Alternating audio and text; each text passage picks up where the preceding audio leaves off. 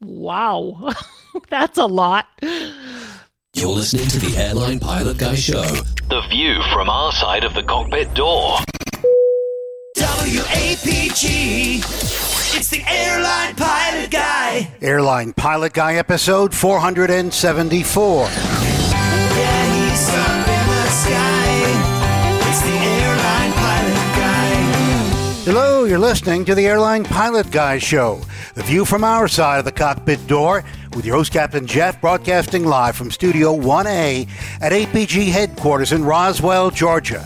Today's show is recorded on the 27th of May, 2021. Yeah, he's up in the sky. It's the Airline Pilot Guy. Picture light and he's flying by with the Airline Pilot Guy.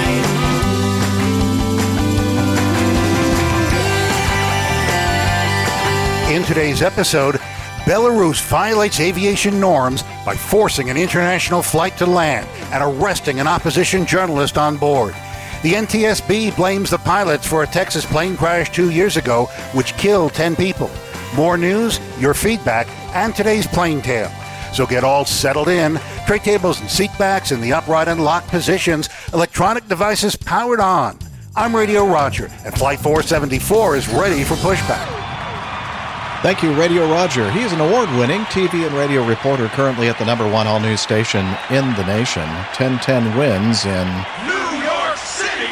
Welcome to the Airline Pilot Guy Show. It is an aviation podcast where we talk about aviation news and answer your great feedback. I'm Captain Jeff, a pilot at a major legacy airline based in Atlanta, Georgia. And joining me today from her lakeside studio in South, Doctor, skydiver, marathon runner, strength training junkie, IPA connoisseur, and commercial multi-engine instrument-rated backstabbing jumper dumper. Not Captain, Dr. Steph. I'm the captain now. Yes. I need that meme.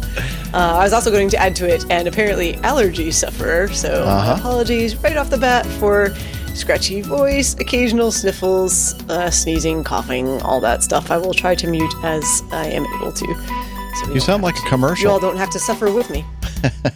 You sound like the commercials. commercials. I think it's NyQuil or Dayquil or Alka-Seltzer or something. I don't know. And what's really amazing is that right before you said allergy sufferer, that's what Liz said as well in my ears.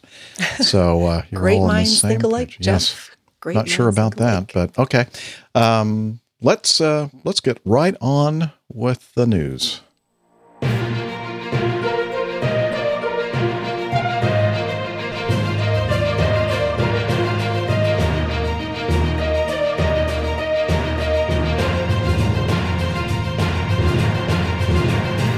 Stand by for news. Okay, the first thing we're going to talk about, we have talked about this accident in previous, at least on a previous episode, maybe episodes.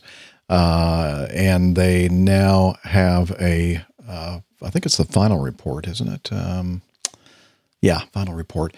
So this accident occurred back in June of 2019, so almost 2 years ago. The failure of a pilot, by the way, this is from the ntsb.gov, a press release from them. The failure of a pilot to control an airplane following the loss of thrust in one of two engines just seconds after takeoff led to the fatal crash of a general aviation airplane in Texas, the National Transportation Safety Board said in a report published Tuesday. A Textron Aviation B300, also known as a King Air 350, crashed into an aircraft hangar 17 seconds after lifting off a runway at Addison Airport, Addison, Texas, on June 30th, 2019. The accident killed both pilots and all 8 passengers. The personal flight on the privately owned airplane was bound for St. Petersburg, Florida. Investigators analyzed flight track data broadcast by the airplane, video from multiple cameras on and off the airport, as well as the known flight performance data and characteristics of the airplane, to recreate the accident flight path and determine the airplane's position, speed, altitude, and roll angles. The NTSB said in its report that after the left engine lost almost all thrust several seconds after takeoff, The pilot responded to the emergency with left rudder input, the opposite action of what the emergency called for. Seconds later, the pilot applied right rudder, but by that point, the airplane was rolling inverted, and there was insufficient altitude for recovery. Investigators determined that had the pilot initially applied right rudder input, which would be the correct rudder input, the airplane would have been controllable. The audio from the cockpit voice recorder revealed the pilots did not call for any of the checklists that would typically be used before takeoff, nor did they discuss what they would do in the case of a loss of engine thrust on takeoff or any other emergency procedure. The NTSB said the pilot's failure to follow checklists and adhere to the airplane manufacturer's emergency procedures contributed to the accident. A detailed examination of the left engine and its control systems found no condition that would have prevented normal operation. The NTSB noted that there was a known risk of an unintentional movement of an engine power lever if its friction lock was adjusted incorrectly. Friction lock settings are one of the items in the pre-takeoff checklist that the pilots failed to use. Investigators were unable to determine if the friction lock settings played a role in the loss of thrust on the left engine. The cause for loss of engine thrust could not be determined. And that was because I think most of the throttle quadrant and all that part of the airplane suffered a lot of damage in the post-crash fire. So they couldn't really tell with any certainty what the friction lock, was, what position it was in. And the full report will be in the show notes for you to read if you'd like. It's a quite long document. Forgot how many pages it is, but it's 22 pages. 22 pages. Okay. Yeah. Yeah. So, it seems, Steph, that a lot of these engine failure and then crashes right after takeoff happen quite often, or maybe it's just coincidental on the Beechcraft King Airs. So I have very little time in a King Air, but I've talked to folks who fly the King Air, and if you are out there and fly the King Air, things happen fast in that aircraft. So if you have an emergency, it tends to be a little on the twitchy side. That's the technical term for it. Oh yeah, so, twitchy. Yeah. if you're not right on, twitchy.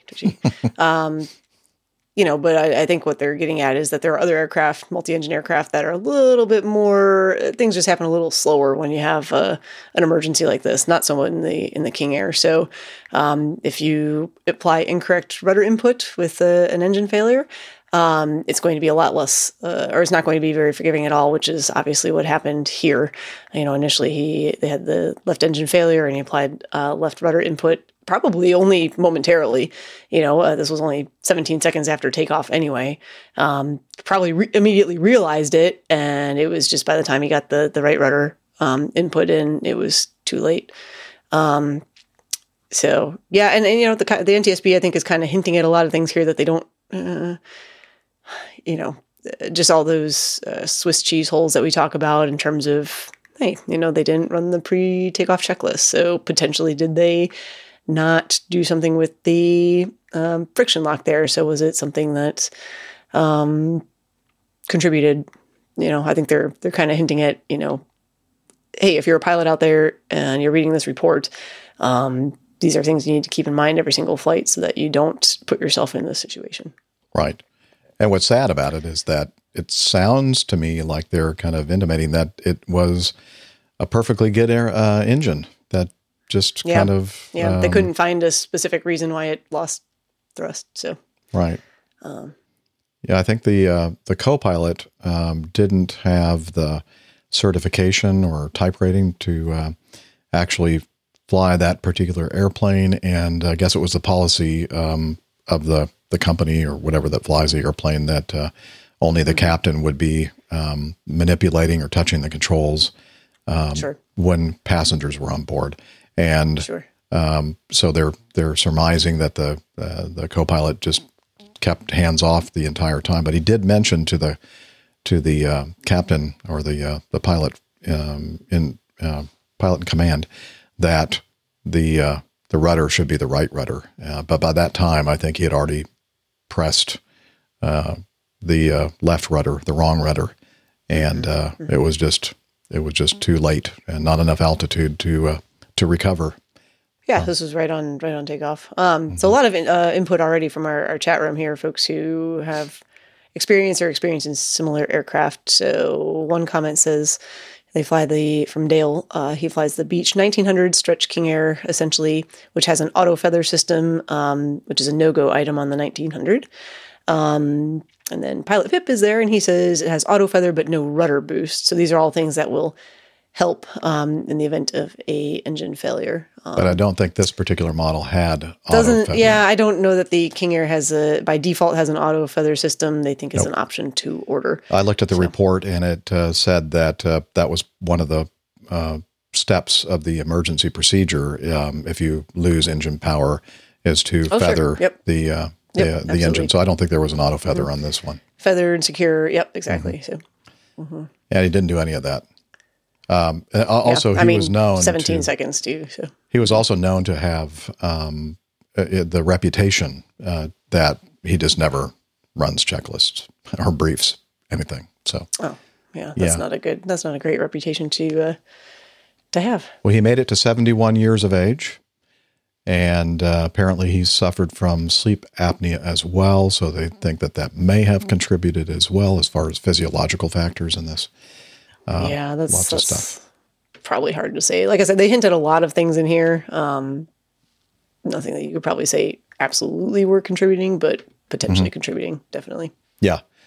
A lot more detail in the actual NTSB report. So y'all should check it out. I think that's everybody, even, people that don't fly multi-engine airplanes or fly turboprops can learn something from this and understand the importance. There's always something to be learned from accident reports. Right. Read them. Make sure you don't put yourself in those situations if at all possible. Yeah.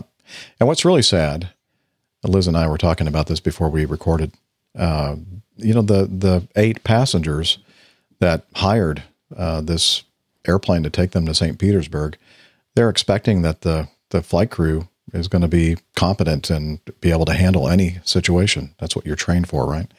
And sadly, it didn't work out that way. All right. The second item that we have in our news notebook is an update on the crash of the Srivijaya. Let me see how I did with that. Hang on. Can you hear me now? Yeah. I can hear you now. Yes. Okay. Yeah. Good. Okay. Let's see. You have to say it in that high voice. Okay. Liz says I have to say it in a higher voice. Pardon the interruption. When we're recording the show live, the only person who can hear me is Captain Jeff. Now he's decided to include my audio here in the post-show edit. Lucky you. Enjoy.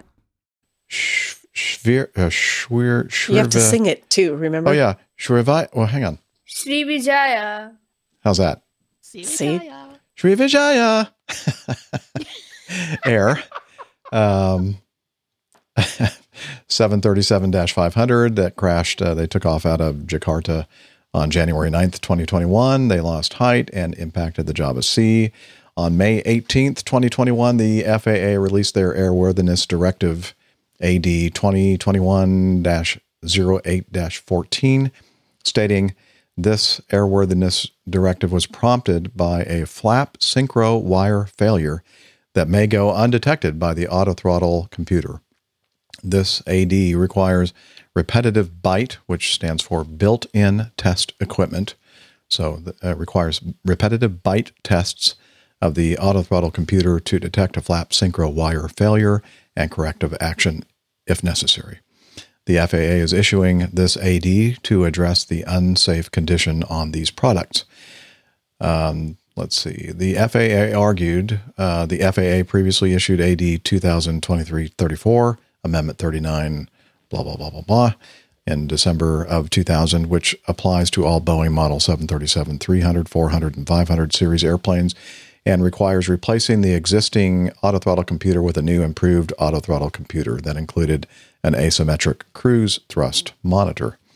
On January 9th, 2021, the Srivijaya Air was involved in an accident, and there were 62 fatalities. Okay, we already knew this. This is just kind of recapping the accident here.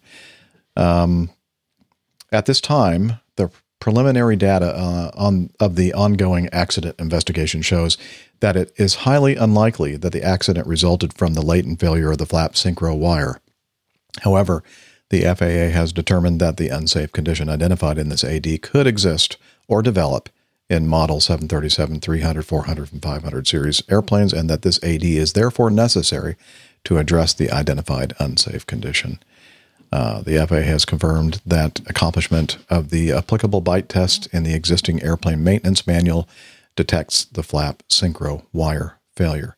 I'm not really sure what a flap synchro wire does, except that maybe it looks at the flaps on both wings, and if there is make sure that there's no discrepancy between the. That's what it sounds like. Yeah, that synchronization of the flaps extending. This is who we need, Jeff. This is who we need. Yeah. Oh, we need the Wikipedia, Liz says. Yeah, where are you, Rick? Come on. Get off the phone and join us.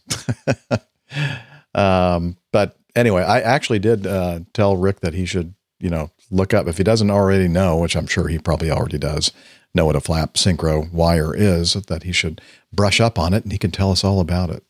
Hey everyone, it's Miami Rick from sunny Southern California.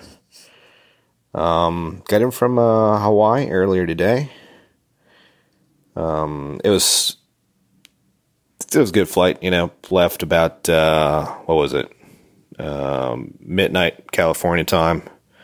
It was about a 5-hour flight. So, we got in here obviously about, just past five in the morning. So it was starting to get light out, but the sun wasn't quite out yet, which was nice. So, especially flying eastbound, I tell you, one of my least favorite parts of flying is flying eastbound and having the sun, slap you in the face, and it's really not one of my favorites. But anyway, I wanted to touch on this update on the crash of the Sarawaya 737-500 that happened in Jakarta earlier this year. This is off the Aviation Herald. It says here, on May 18th, 2021, the FAA released their Airworthiness Directive, AD 2021-08-14, stating that this AD was prompted by a flap synchro wire failure that may go undetected by the autothrottle computer. This AD requires repetitive bite built-in test equipment tests for the autothrottle computer to detect flap synchro wire failure and corrective action if necessary. So as says up here, so an AD Airworthiness Directive is a communique put out by the FAA regarding a mandatory action that needs to be taken maintenance-wise. Reading on here says the FAA is issuing this AD to address the unsafe condition on these products. The FAA argued, and as quotes, the FAA argued the FAA previously issued AD 2000-2334, Amendment 39-12007, dated December 4th, 2000, which applies to all Boeing Model 737, 300, 400, and 500 series, and requires replacing the existing autothrottle computer with a new improved autothrottle computer that includes an asymmetric cruise thrust monitor. So I guess the pre-2000, the autothrottle computer did not have an asymmetric cruise thrust monitor. Keep that word in mind, cruise thrust monitor, cruise. Reading on here says January 9th, 2021, a Model 737-500 series operated by Sarawaya was involved in an accident in a flight from Jakarta. There were 62 fatalities. During the ongoing investigation, Boeing reported that a flap synchro wire failure may go undetected by the autothrottle computer on the affected airplanes. Further investigation has revealed that the design update for the autothrottle computer required by the AD back in 2000 does not properly account for a possible latent failure of the flap position sensor. And that is the synchronous motor. We're going to get into that in a little bit. Which is one of the data components needed to provide the logic necessary for the asymmetric cruise thrust monitor to operate. Failure of the asymmetric cruise thrust monitor to engage during a large thrust asymmetry event could result in loss of control of the airplane. At this time, the preliminary data of the ongoing accident investigation shows that it's highly unlikely that the accident resulted from the latent failure of the flap synchro wire. That's interesting. However, the FAA has determined that the unsafe condition identified in this AD could exist or develop in model 737, 300, 400, and 500 series, and that this AD is therefore necessary to address the identified unsafe condition. The FAA has confirmed that accomplishment of the applicable bite test in the existing airplane maintenance manual detects the flap synchro wire failure. Okay, this test is currently not required to be performed repetitively, leading to a potential latent failure if the test is not performed regularly, which will be required by this AD. Okay, so this AD makes it mandatory, so you have to check for this potential flap synchro wire failure doing a bite test or a built-in test equipment test. Models 737-100s and 200s are not affected by this AD because the auto throttle design difference is not subject to the identified unsafe condition. So then it goes on to say here, the period of time, so it says here within 250 hours or 2 months after the effective date of this AD, whichever occurs first, so that's when it has to be performed. And on and on and on and on. Okay, so basically, what is a synchro wire? Well, a synchro, or let's just start with synchro first. Synchro is short for synchronous motor, and very basically what that is it's a small device that is, so you basically have two synchro motors, where you have one placed, in this case, for example, at a point in the flap drive mechanism, right? And this synchronous motor, is going to send that position information via synchro wires, to another synchro motor in the cockpit, right? So all synchronous motors do is transfer position information from one end of the airplane to another. So as the flap mechanism moves and the flaps deploy, the synchro motor is attached to set mechanism, and it turns, and that movement or turn of the motor is going to be sent electrically to the other synchro motor in the cockpit, which will, most likely be connected to the flap position indicator up in the flight deck. There are other systems that require, that need this type of information as per what we were reading here. One of them being the auto throttle computer. And so I guess you have a synchro wire that goes from the synchro motor that is attached to the flap mechanism. That wire goes to the auto throttle computer. And I guess the reason why that's important, per this AD here, is because for the, and let me go back up here, for the asymmetric cruise thrust monitor to work, which, remember, if we read back up here, says that the AD back in 2000 said that you needed to change the auto throttle computer, and the new auto throttle computer had to be equipped with an asymmetric cruise thrust monitor. So I guess for the asymmetric cruise thrust monitor to engage during a large thrust asymmetry event, as it says up here, the information on flap position needs to be sent to the auto throttle computer, because I guess that's the only way the auto throttle computer has of knowing whether the aircraft's in cruise or not, because you would obviously have the flaps up in the cruise. And so if there's a disconnect between the synchro motor and the flap mechanism between there and the auto throttle computer, then the auto throttle computer wouldn't know whether the airplane's in cruise or not. And if it doesn't know whether the airplane's in cruise or not, the asymmetric cruise thrust monitor would not engage in the event of a large dissimilar thrust condition between the left and the right engine, which is what apparently happened here. So interesting. I still don't understand why the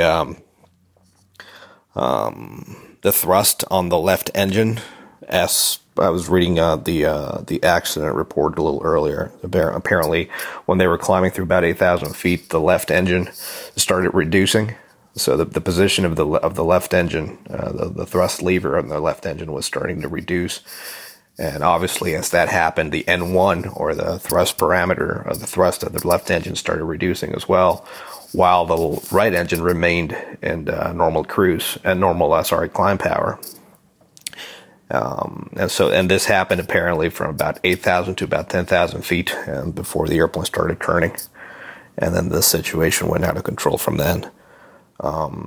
That tells me maybe that not maybe, but certainly that the crew may have not caught that in time, which is why it's important to always keep your hands on the controls. I mean, even if you're flying on autopilot, it's important to keep your left hand on the yoke, your right hand on the throttles, or vice versa if you're the first officer flying.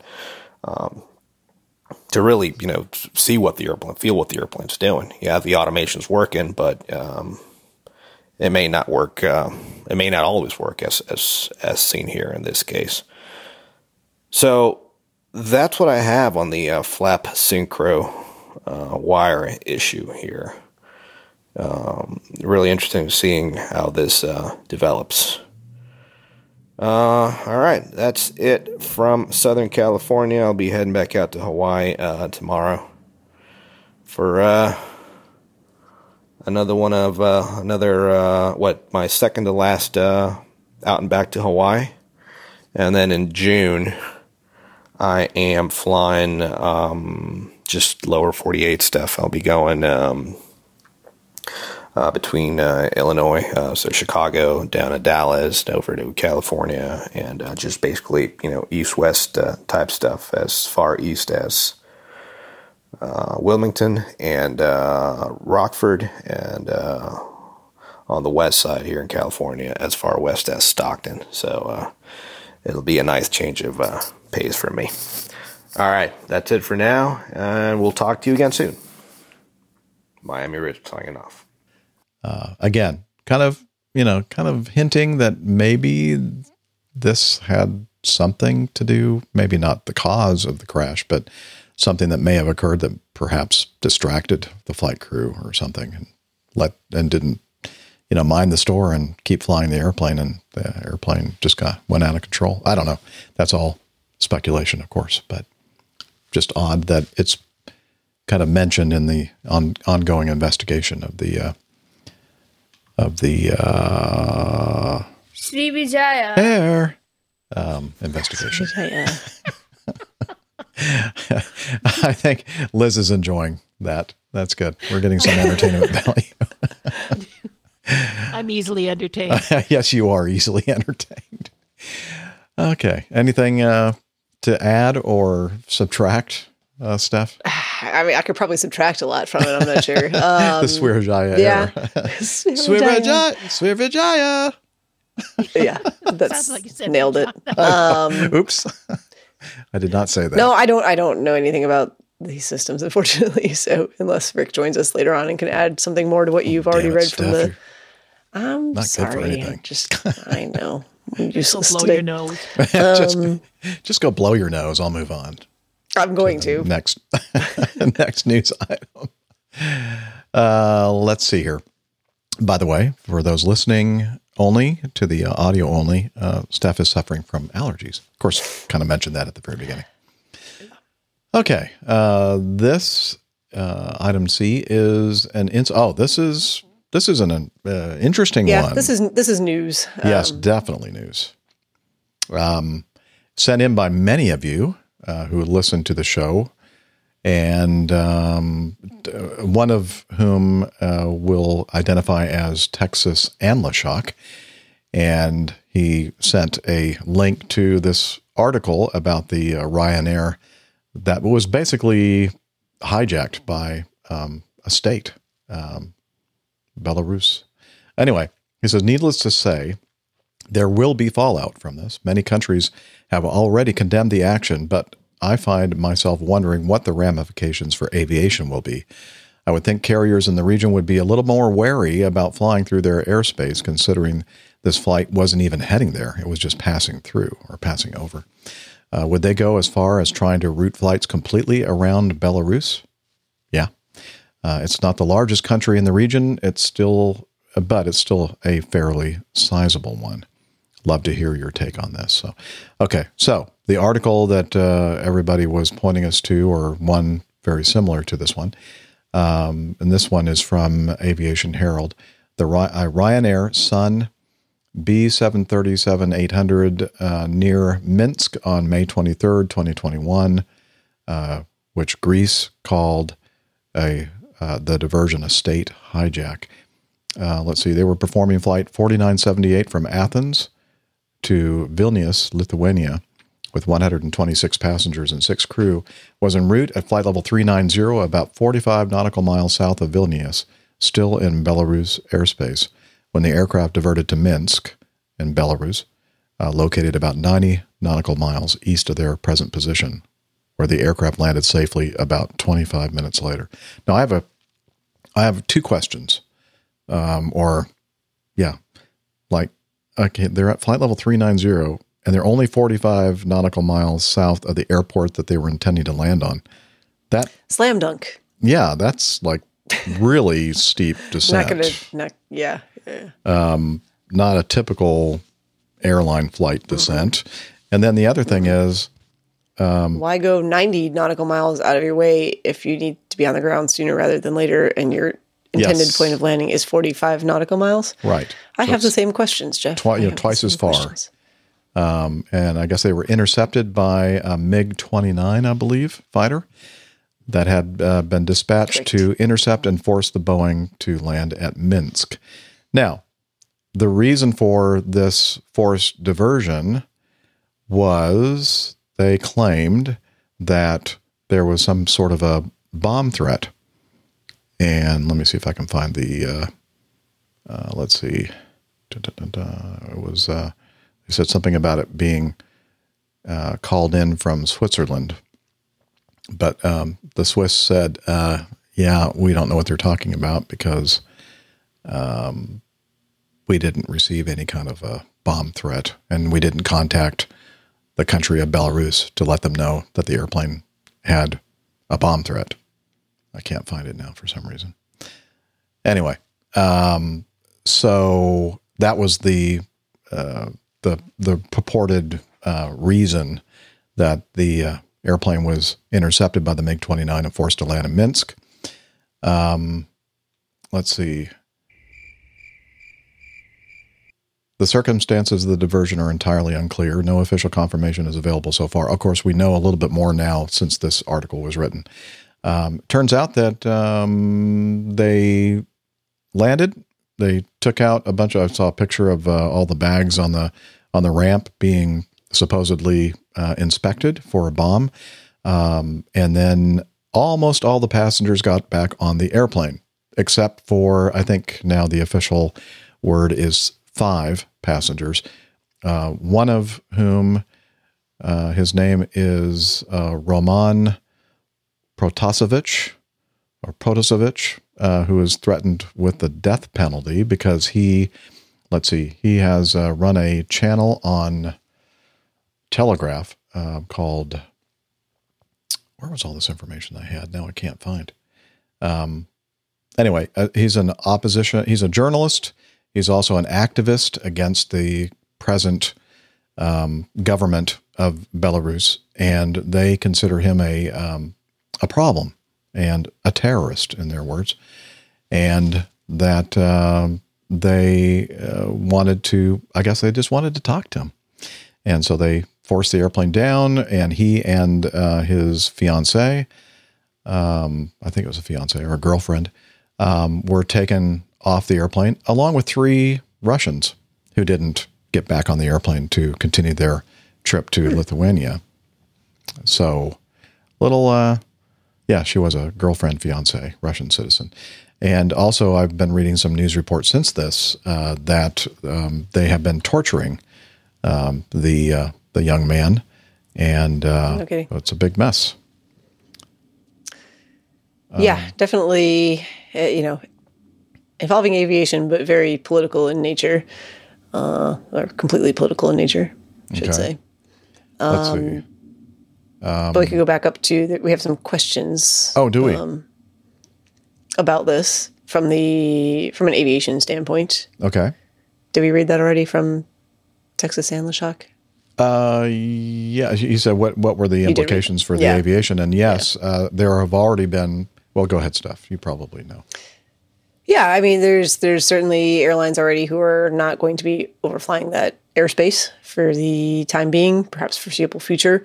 Can't take the risk that they'd be perhaps carrying a passenger of interest to Belarus who might decide to force them to land there as well so that they could detain their passengers and, create more political havoc.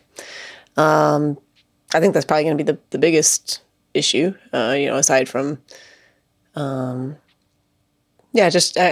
it's not a huge country, so it's not like you're having to avoid, say, all of Russia or Canada or China or something like that, but still it's an inconvenience for airlines. And some were saying that's a kind of to kind of ban flights from overflying Belarus. There's another problem because that's next to Ukraine, and there are already parts of Ukraine that are kind of off limits for several years. So it's like a big chunk of geography that they're having to go around. Not a good situation there. Several countries have already banned their airlines from flying over that airspace, and I think it's a national airline of Belarus, Belavia, has canceled flights to 8 countries, it said in the statement. Flights to a number of destinations, including Amsterdam, Berlin, Barcelona, and the Russian city of Kaliningrad, I'm not sure, would be canceled until October 30th due to several countries imposing flight bans on it. Air France canceled a flight between Paris and Moscow on Wednesday after failing to receive Russian authorization to bypass the Belarusian airspace. Okay, so that's another, I guess, kink in the situation there, because they have to get overflight permission from Russia, and Russia's saying no. No. So it's a mess. This is really, and it's against the, several people have said the Chicago Convention, I think is what they are stating, to prevent something like this from happening. And basically Belarus says, well, oh well. Shrug. Yeah, I'm not sure that Belarus is particularly worried about that at the moment. No. Not at all. So it's really, this is concerning. I mean, this is the way like major conflicts are started. Strife. Yeah, exactly. You know? So, are you glad you fly domestically, Jeff? Yes, I am. Well, Liz. I guess. Liz says, "Are you glad you fly domestically, Jeff?" Yes, I'm. Yes. I'm happy to fly in the domestic United States of America. Airspace, yeah. Yeah. I'm sorry. Go ahead, Steph. I forgot what I was going to say. I'm sorry. That's okay. Okay. It wasn't anything super important. Anyway, seems that KGB agents were inside the airplanes. Yeah, apparently 3 of them. Well, clearly they had access to the, passenger manifests and knew who was on board, and that was someone they wanted to talk to. And they said, "Oh, look at this! Yeah, this guy's going to fly right over our airspace, and this will be the perfect opportunity for us to intercept and get him on the ground and, nab him, try to get information out of him that we would like. Yeah, and maybe not the best ways possible. No. Yeah. And as I mentioned, one of the news articles here from MSN News said that there is a video of him, and it appears to several people that he has been tortured, and looks like there was some kind of a scar or wound that they had tried to cover up with makeup. Really scary. Yeah, it's just really, it's chilling, actually, very chilling. Yeah. Very chilling. Yep. So hopefully... We need Jason Bourne. We do need Jason Bourne. Thank you, Liz. Where is he when you need him? I don't know. All right. Or Bond. James Bond. Yeah. All right. Some sort of intelligence agent. Right. Operative. Well, not from our show. Okay. What? No intelligence in our show is what you're saying, Liz? Correct. Thank you. That's correct. Wham. Butt slammed. All right. Let's, by the way, don't look that up on Google. I have questions, but I'm not going to seek the answers. Good. Moving on. Yeah, just trust me on that. Okay. Let's see. The next item. Let's move on quickly. This is another interesting one. Aerion. We've been talking about Aerion Supersonic quite a bit on our show in recent episodes. Aerion Supersonic, which had touted plans to build a $375 million jet building facility at Orlando, it's not even near, well, it's, I guess, sort of close to Orlando, the Melbourne International Airport, abruptly announced Friday it was shutting down. The AS-2 supersonic business jet program meets all market, technical, regulatory, and sustainability requirements, and the market for a new supersonic segment of general aviation has been validated with $11.2 billion in sales backlog for the AS-2. A company statement released Friday afternoon said, "Oh, it sounds like an exciting announcement. However, in the current financial environment, it has proven hugely challenging to close on the scheduled and necessary large new capital requirements to finalize the transition of the AS-2 into production," the statement said. Given these conditions, the Aerion Corporation is now taking the appropriate steps in consideration of this ongoing financial environment. So basically, they put the kibosh on this whole thing. Now, I don't know if it's a permanent thing or just a temporary setback, but it looks pretty seriously like they're giving up. And I'm really kind of surprised because we've talked about the fact that several big name companies involved in aviation, like Boeing, like General Electric, have been, investing a lot of money in this. In fact, Boeing announced a partnership that included a significant investment in engineering, manufacturing, and flight test resources. Also, they were going to put in some marketing efforts behind the AS-2. Spirit Aerosystems, not the airline, but the company that makes fuselages for several of the Boeing jets, or at least the 737 jets, announced a collaborative agreement for the development of the pressurized forward fuselage, and they were going to make several of those for the company. And then, of course, FlexJet, back in 2015, I believe, put in orders for 20 of the jets, which was like over, it was 120 million apiece. So do the math, a lot of money involved in that. And then, of course, we heard recently that NetJets also put in not firm orders, but options, or I'm not sure exactly their intention. Letters of intent or something. Letter of intent to purchase like 20 of them, but that wasn't as solid as the FlexJet commitment to buy these jets. And just kind of scratching my head, I was mentioning to Liz when we were talking about this earlier in the week that I fly into Melbourne on occasion, and last few times I was there, I was kind of looking, it's right across from where our terminal is in our gates. And I'm looking at the hangar area where they're going to build this big construction facility. And I'm thinking, it doesn't look like anything is going on over there. I mean, it's just like quiet. Kind of suspicious, huh? Yeah. I thought, why? I would think by now that there would be, because they were talking about getting this thing going. Soon.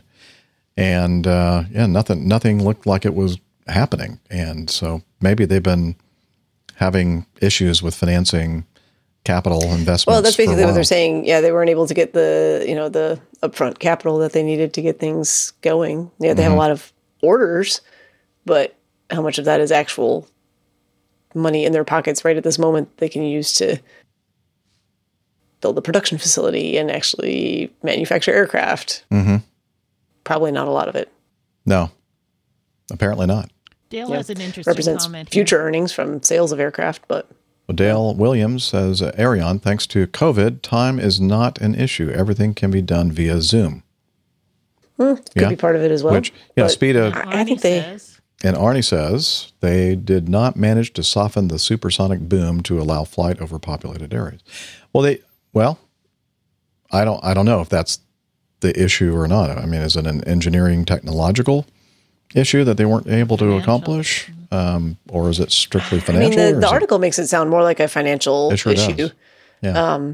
Which I could see. And I agree with Dale. There might just I agree, and I'm not sure I agree because they had a lot of interested parties who had put in orders and options. So even though most things can be, or a lot of things can be done over the internet, Zoom meetings, FaceTime calls, there's still always going to be some market for people needing to get from point A to point B quickly and willing to pay for it. Question I have. But yeah, Neil, maybe someone just took off with the money. Yeah, Who knows? I had kind of that feeling too. Disappeared. What happened to all those billions of dollars? I have this great idea for a new supersonic jet. If you all would like to we'll do it on Kickstarter. Well, you know what, Steph? Funny you should mention that. Several people now, because Aerion was one of the big companies, along with Boom and another couple developing supersonic aircraft for the future. So that's Aerion dropping out has kind of made a void, created a vacuum in this whole thing. And so I was able to obtain some video of several companies deeply immersing themselves and getting their feet wet in trying to come up with a replacement for Aerion. Here we go. So, here are some contenders for the supersonic. So I always wanted to do this. They got rid of this event before I was able to participate or figure out a way to participate. No, what are you talking about? This is an officially sanctioned supersonic aircraft. They're just, as I said, they're testing the waters. So, for those not watching, this is the Red Bull Flugtag event, correct? I guess people make their own home-built gliders, and then they just launch them off of this platform to see who can go the farthest and not fall off of the thing. Well, and it usually doesn't go very well. This guy right here does okay. Come apart. Look, he stayed on. Yeah, look, he made it. Yes. Yeah. So Larry Geezer in Tulsa, Oklahoma, sent this in to us, and I told Liz, I said, I have a perfect place for this. So Red Bull, I think, has sanctioned this event, and you said they don't do this anymore? They don't do it anymore, as far as I know, or at least they got rid of it for a while, but Red Bull Flugtag. But it's basically a build-your-own glider craft and then try to launch it off of a platform and see how far it will go. And don't fall off of it in the process, or let it fall apart. One of these... Jeff, can you ask Steph if we get a copy of her album if we invest in her supersonic jet?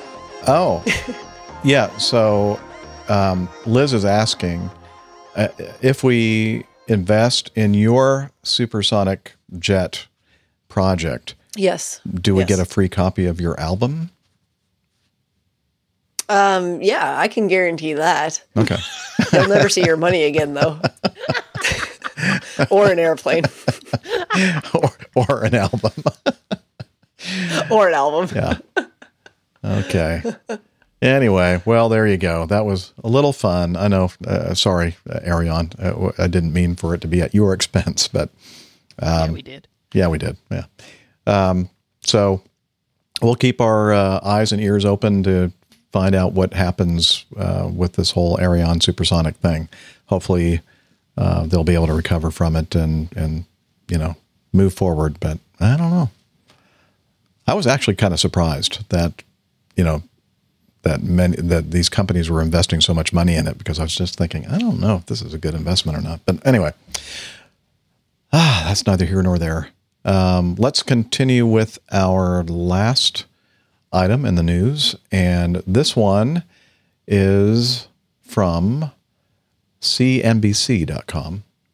Virgin Galactic completes their first space flight in over 2 years in a step toward finishing development.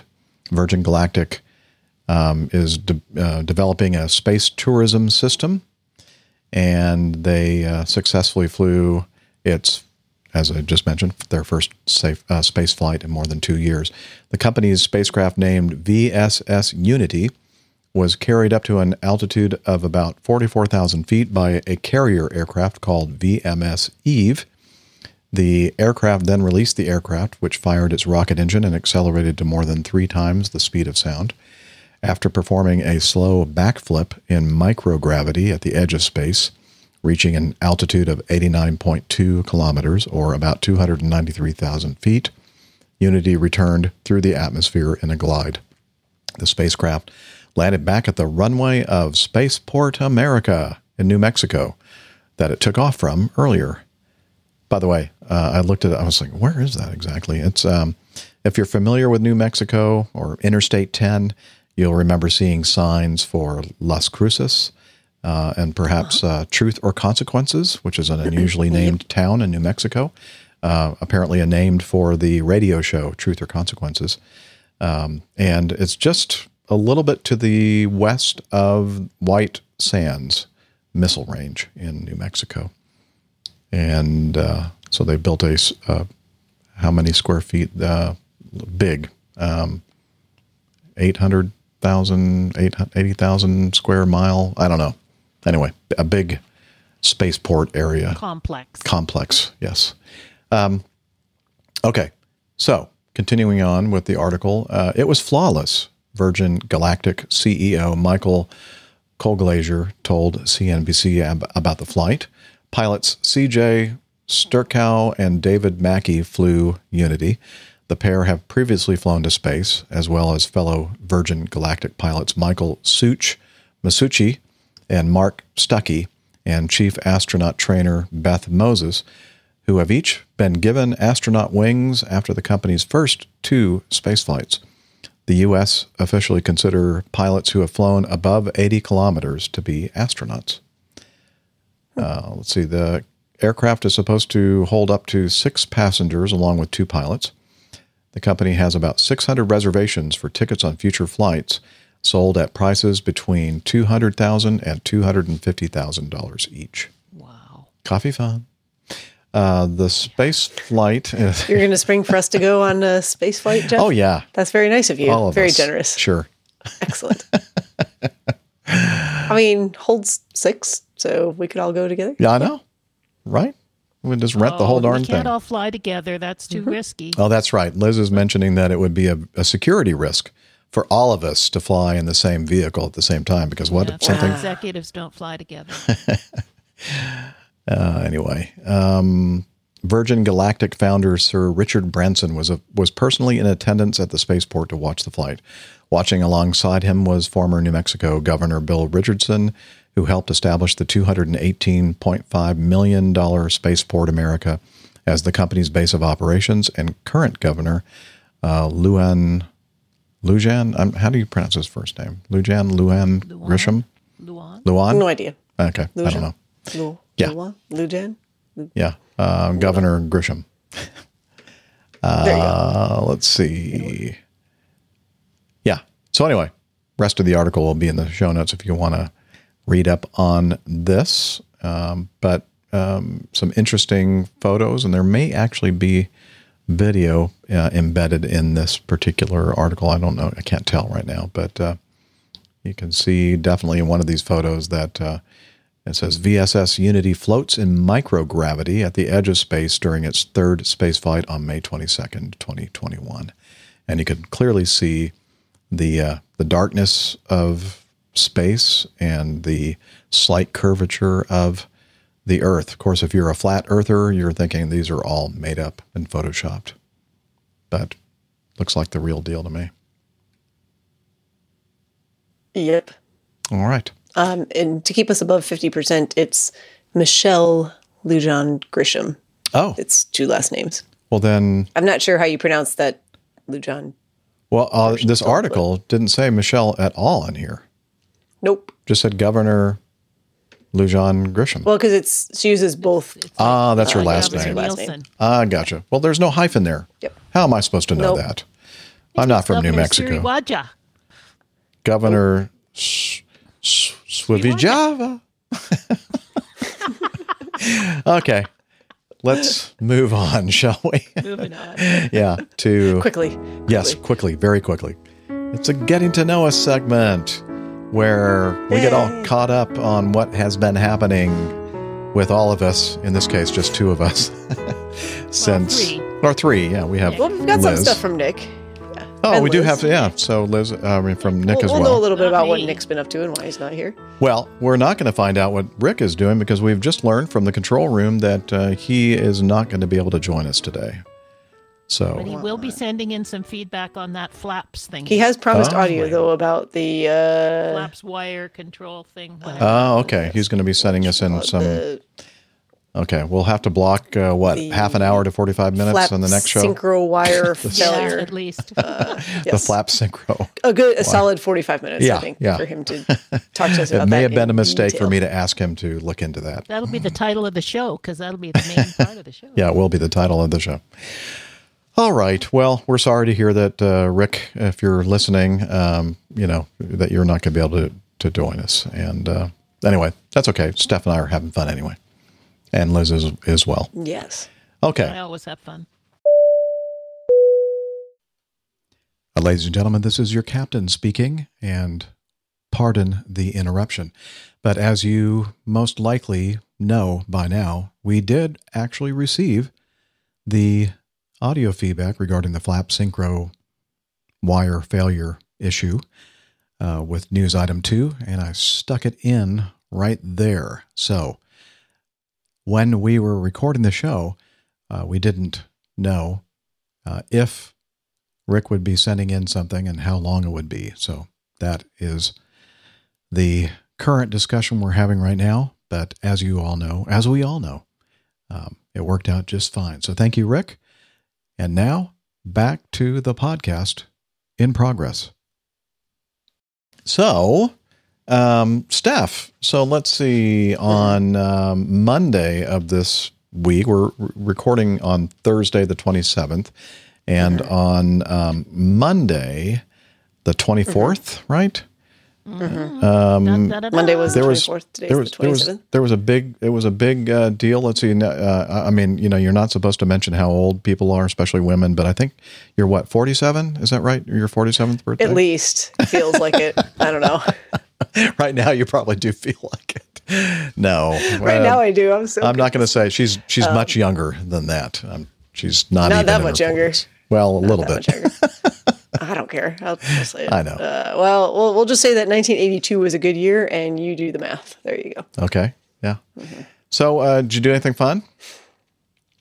Spent time with family, actually. So that was really nice. So my significant other was in town, and my brother was in town, and his significant other was also in town, and my dad is here. So we spent a little bit of time out on the lake. Summer has most definitely arrived here in South Kakalaki. I think the water temperature was like 85 degrees already. Wow. So it was nice just to hang out in the water. Actually, my neighbor came out as well. We chatted for a while. And then we all went out to dinner and played some Topgolf. So not bad for a Monday. No. I mean, I had to work a little bit in the morning, but I definitely did not overtax myself that day. Yeah. She's getting older. That's Yeah, and work had a nice little barbecue lunch for me as well, which was very thoughtful of them. Much appreciated. And it was a nice day despite the horrible allergy issues I'm currently dealing with and have been dealing with for about a week now. So if anyone knows what it is that is floating in the air in the southeastern United States and making me miserable, Pollen. tell me, but it probably doesn't make any difference. I still suffer from it. Yeah. Suffer with it. Suffer through it. Not sure. But it was bad enough that I was not able to fly on Saturday. Excuse me. That's bad. Kind of started end of last week, scratchy throat from post-nasal drip, very sneezy, itchy, watery eyes, all of that good stuff. NyQuil. And then kind of just, what's that? NyQuil. Yeah. NyQuil. Just an ad for all of the medications. Yeah. And you can hear it now still. I can hear it in my voice. I'm sure y'all hear it too. My voice is just, it's, you get that post-nasal drip and your voice kind of disappears on you. Ammonia vapor. I'm not sure, Arnie, that's recommended treatment for The second time allergies. You got to be careful because if you inhale too much of that, I think it will kill you. Yeah, I think so. It's a fine line between therapeutic and a fine line. Dead. Yeah. So I was not able to fly on Saturday, which was kind of a bummer because the weather was gorgeous here, and I was really looking forward to flying all weekend before my birthday. That's kind of a nice birthday gift for me. But I rode along on the first flight of the day, and actually I rode along on 2 flights. The first flight seemed like it was going to be okay. I was like, oh, okay, actually, kind of stuffy, but that was fine, no issues. Second flight, nope, definitely wasn't going to happen. Lots of sinus pressure. I said, yeah, no, I got to get out now, and unfortunately call in one of the other pilots because we needed 2 aircraft that day. And I mostly spent that day living on all kinds of decongestants and nasal sprays and allergy medications and throat lozenges and ibuprofen, trying to decrease any inflammation associated with it and all kinds of good stuff. Mm-hmm. Went through like 2 boxes of Kleenex or something. I'm not sure. But also ran around and just helped out ground crew stuff at the drop zone. So that was kind of fun. Different side of the operation. Worked in the manifest office and helped them out a little bit, or got in their way a little bit. I'm not sure which. Probably both. And fortunately, the medicines that I took on Saturday were helpful enough that I was able to fly on Sunday. And since then, it's mostly been nuisance of a lot of sinus drainage and, losing my voice and stuff. Yeah. It's, I keep telling people at work, I'm like, it's kind of a good thing we're all still wearing masks in a healthcare setting, because I can kind of hide some of that behind my all the snot coming out of your nose. All the snot. I'm like, I feel like the little kid, like, that's just like got, green things. Great. It's not that bad. That's not a good picture you're leaving us with. Not. Yeah. Especially if you're listening to the audio only. Yeah. Have a really good image of me in your mind. Yeah, we're seeing her on video right now, and as far as we can tell, there's none of that happening. No, there's really not. There's really not. It's mostly okay. Yeah. It's just annoying more than anything. But no, birthday was great. I appreciate all the birthday wishes from everyone. That's very kind. I got 1 more year until a birthday ending in a 0. Yikes! That's all right. It's just a number. Yeah, just a number. And I've got friends coming to town this weekend. A couple of my girlfriends. We've known each other for 30 years. And a while. And I'm really excited to have them out here because at least one of them has not visited out here before, and none of them we haven't had everyone here together all at the same time before. So should be a little bit cooler this weekend. Nice weather for hanging out on the water. It could be a wild party. It's Girls Gone Wild. Girls Weekend. Woo-hoo. Yeah. All right. Well, I hope you have a great time. Yeah, it's going to be fun. I'm looking forward to it. Yeah. Okay. How about you, Jeff? What have you been up to? Well, or should we see what Nick's been up to first? Well, we could do that. Let's talk about me, shall we? Yeah, this is one of my favorite subjects. You made the effort to be here today. Let's talk about I did. I made the effort to be here. Let's see. I just got back from a 4-day trip this morning. Left on Monday, and I managed to, my timing was great. I evaded severe weather again. I think the entire month I've been really lucky as far as timing is concerned, getting, staying away from the nasty stuff.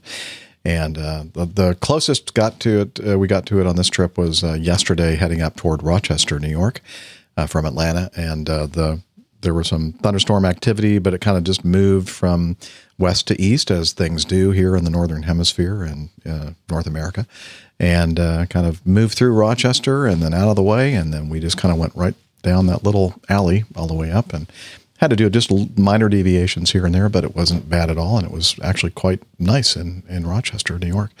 First night was in Oklahoma City again, and then we were up in Bradley, which is Windsor Locks, Connecticut, and we lay over in Hartford, and that was nice. And found a nice little restaurant that I ventured out a little bit further than my previous layovers there in Hartford, and found a really nice little place called Trumbull Kitchen, I think. And it was a really, really nice bar/restaurant with really good food. Anyway, so that was my trip. And let's see, Memorial Day weekend here in the United States, this upcoming weekend. By the time you're listening to the podcast, it will probably be Memorial Day or right after Memorial Day, because I'm probably not going to get this thing published until Monday night at the earliest, because the media server that we use for hosting these big, giant 3-hour files, I've run out of room. I don't have enough room to put another episode in, so I have to wait until the June time frame starts. So I'll have plenty of days to do all the editing and everything else. So that's look for it Monday night. That's what I'm hoping to get it out there. And let's see. I leave on Wednesday for a 3-day trip and have layovers in Dallas and Savannah. And that's kind of it for me. Nothing else new. Still singing on the weekends at several masses every weekend. And really enjoying that. And yeah, that's about all. So, as Steph mentioned, we also have some updates on Nick and what he's been doing and why he's not here. And so we'll let him explain all that in this audio feedback from him. So let's see here. Take it away, Nick. Hi there, Jeff. Hi, crew. It's Captain Nick here. Just a little piece for our section on getting to know you. I'm not available, I'm afraid, this week. I'm down in a place called Drebarwith. So it's a tiny little cove in Cornwall. It's the bottom left-hand corner of England, the bit that sticks out into the Atlantic Ocean. And it's a delightful area. It's full of rocky coastline and, fabulous sea. It's a kind of good surfing spot. And normally we love being down here because we can sit on the beach, enjoy the sunshine, etc. But sadly, at the moment, we're having an unseasonably cold and wet month of May. So we're down here in a prime spot. We've moved into a tiny little seaside old cottage, and it's the last cottage in the row before you actually get to the bay, and we have a lovely view of the ocean. It's a very narrow little cove, but very pretty, and just beyond is a big old rock that sticks out of the sea called Gull Rock, I guess because they couldn't think of a better name and it was covered in gulls. But sadly the weather has been less than perfect. Doesn't matter to us. The weather's if the weather's bad, you just need to dress appropriately. And I have to say, right now, looking out of these great big rollers that are crashing in across the Atlantic, the sea is the most fabulous green colour, covered in white foam, and there's been huge accumulations of foam on the beach and even up the street past our little cottage we've rented here. So it's the most stunning spot. Very little internet, so we haven't done much except to enjoy walks around, done fun things with the dogs, and I think tomorrow we'll probably, when the rain eases, go and see Tintagel Castle and have a look around there. Another fantastic spot, steeped in the memories of the fable of King Arthur. So that's really us. Anyway, just thought I'd catch up with you. Hope you have a great show. Hope everyone's fit and well. Happy birthday to Steph. And look after yourselves. Cheers. Well, cheers. And it looks like your camera came in handy. My camera's broken. Oh, I'm sorry. I'm sorry. I had my laughter started a little too soon because I knew it was going to be played there. Yeah. There we go. Great update from Nick and his wonderful vacation, getaway, holiday. And I'm not going to try to pronounce the name of the place that he said he was, but it's in Cornwall. Neil was there last year. Oh, Neil was there last year. Lovely place, he says. All right. I mean, it looks like it from the pictures. Shame it was kind of rainy and cool, but, I'm sure they found plenty of things to do to keep themselves occupied and enjoy their holiday getaway. Absolutely. All right. Well, we look forward to hearing more about it, Nick, on next week's show, whenever that is. We're not sure yet, but as soon as we know, we'll put it on the APG community calendar, and then you'll know as well. Everybody can know. Yep. Okay. Let's continue with your way to support the show financially, if you so desire. And we do that with Jeff Smith singing for us the APG Java Jive.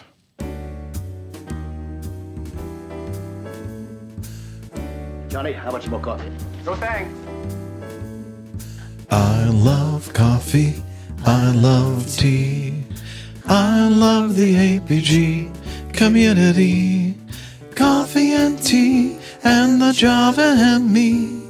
A cup, a cup, a cup, a cup, a cup. Oh, yeah.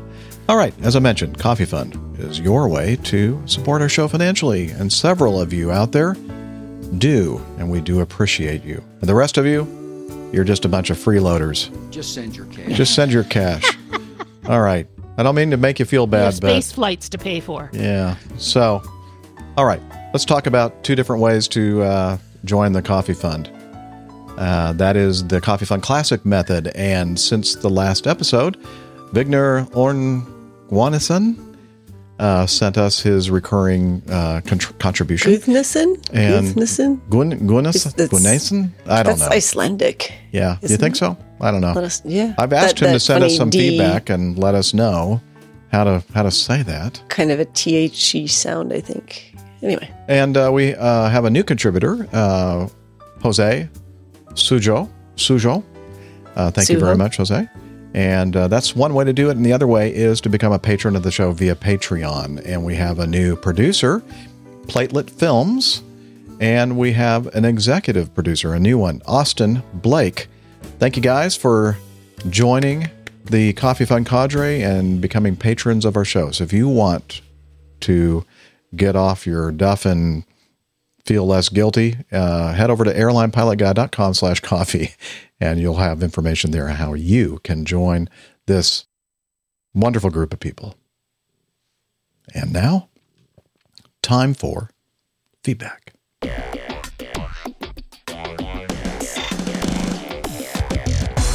Captain, incoming message. And this is when I say, Steph, do you need to take a break? I kind of do. Okay. Me too. I kind of need to take a little break, physiological break. Okay. Chat room, entertain yourselves. Yes, because I guess we could do this. We can put some background music on for them. It's intermission. Go grab your Raisinets and your just imagine that beer refresh. Music is playing because I'm afraid that if I play something, it's going to be something that Google objects to and thinks I'm violating copyright. So, there we go. What is that? That's my work phone. I was like, my phone is on What is silent. that? I don't even know where it is. It's like in the corner over there. So Okay. You can listen to that. Hopefully that's not copyrighted that's by pretty. Apple. I hope not. All right. Okay, we'll be right back. I'm going to mute it though. All right.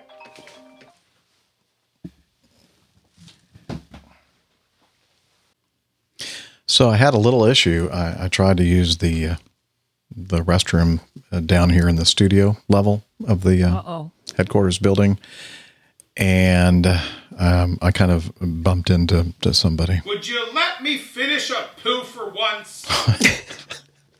That's awkward. Sorry. Well, he's ready though. I mean, hopefully he will be ready for. I feel like he's still going to be. You're going to be interrupting him still. Though. Well, I know. He's going to be in the middle of something business. I don't know.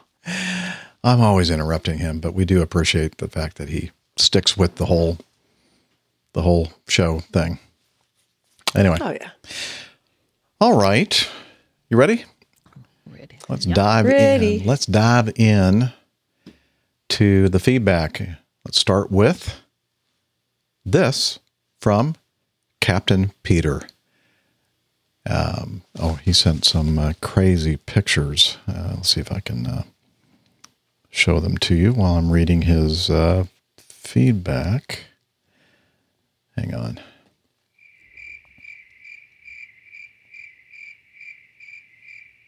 Okay, that's weird.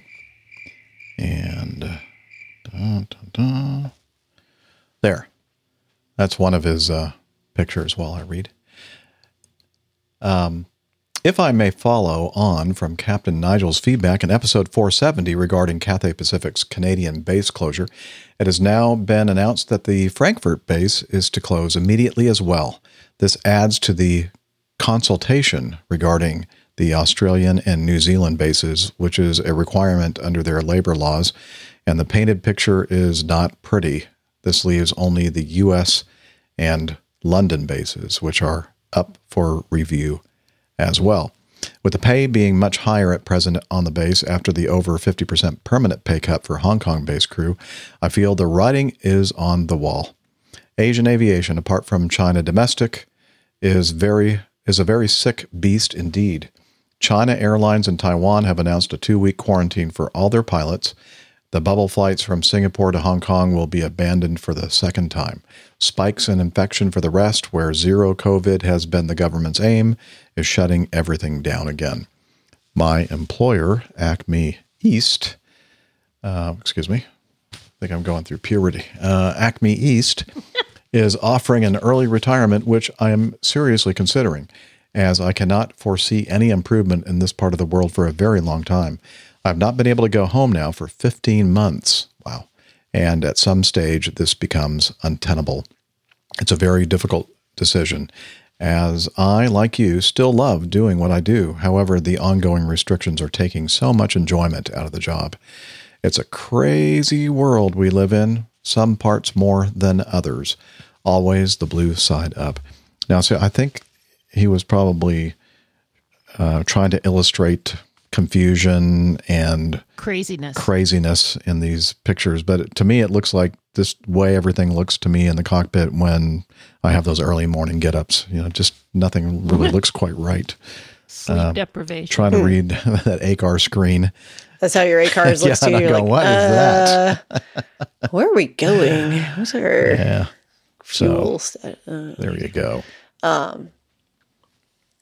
Yeah, Peter, you're right. It's definitely a crazy world, and there's a lot of parts of the world that are still quite crazy for one reason or another. Some places it's COVID related still, and others it's, I don't know. Just refer to the news item about Belarus. Mm-hmm. Lots of crazy things always, but hopefully, I think everyone wants these situations to turn around as quickly as possible, but that's going to be obviously very dependent on what individual governments decide to do with some of these restrictions and loosening of those things, and in terms of how the situation is with COVID, And as far as, people getting along with other people, can't we just, come on, let's just love each other. Seriously. Well, that too, yeah. Yeah. That's what the world needs, right? Love, sweet love. Get together. And it's really terrible when stuff like this takes the enjoyment out of the job. Mm-hmm. Yeah, because you do the job because you love it, but when it becomes a chore and a hassle and not able to get home for 15 months, it's not ideal. Yeah, that's horrible. That's horrible. Yeah. So we feel. I can't even imagine that, to be honest. No. So Captain Peter, hang in there. If you do end up, let us know what you're going to do as far as retiring early or what, All right. Well, thank you for sending in that update feedback. Continuing on, this is from Darren. Now, you'll remember that Darren is the one that makes these models. I love this feedback, actually. This is one of my favorites recently.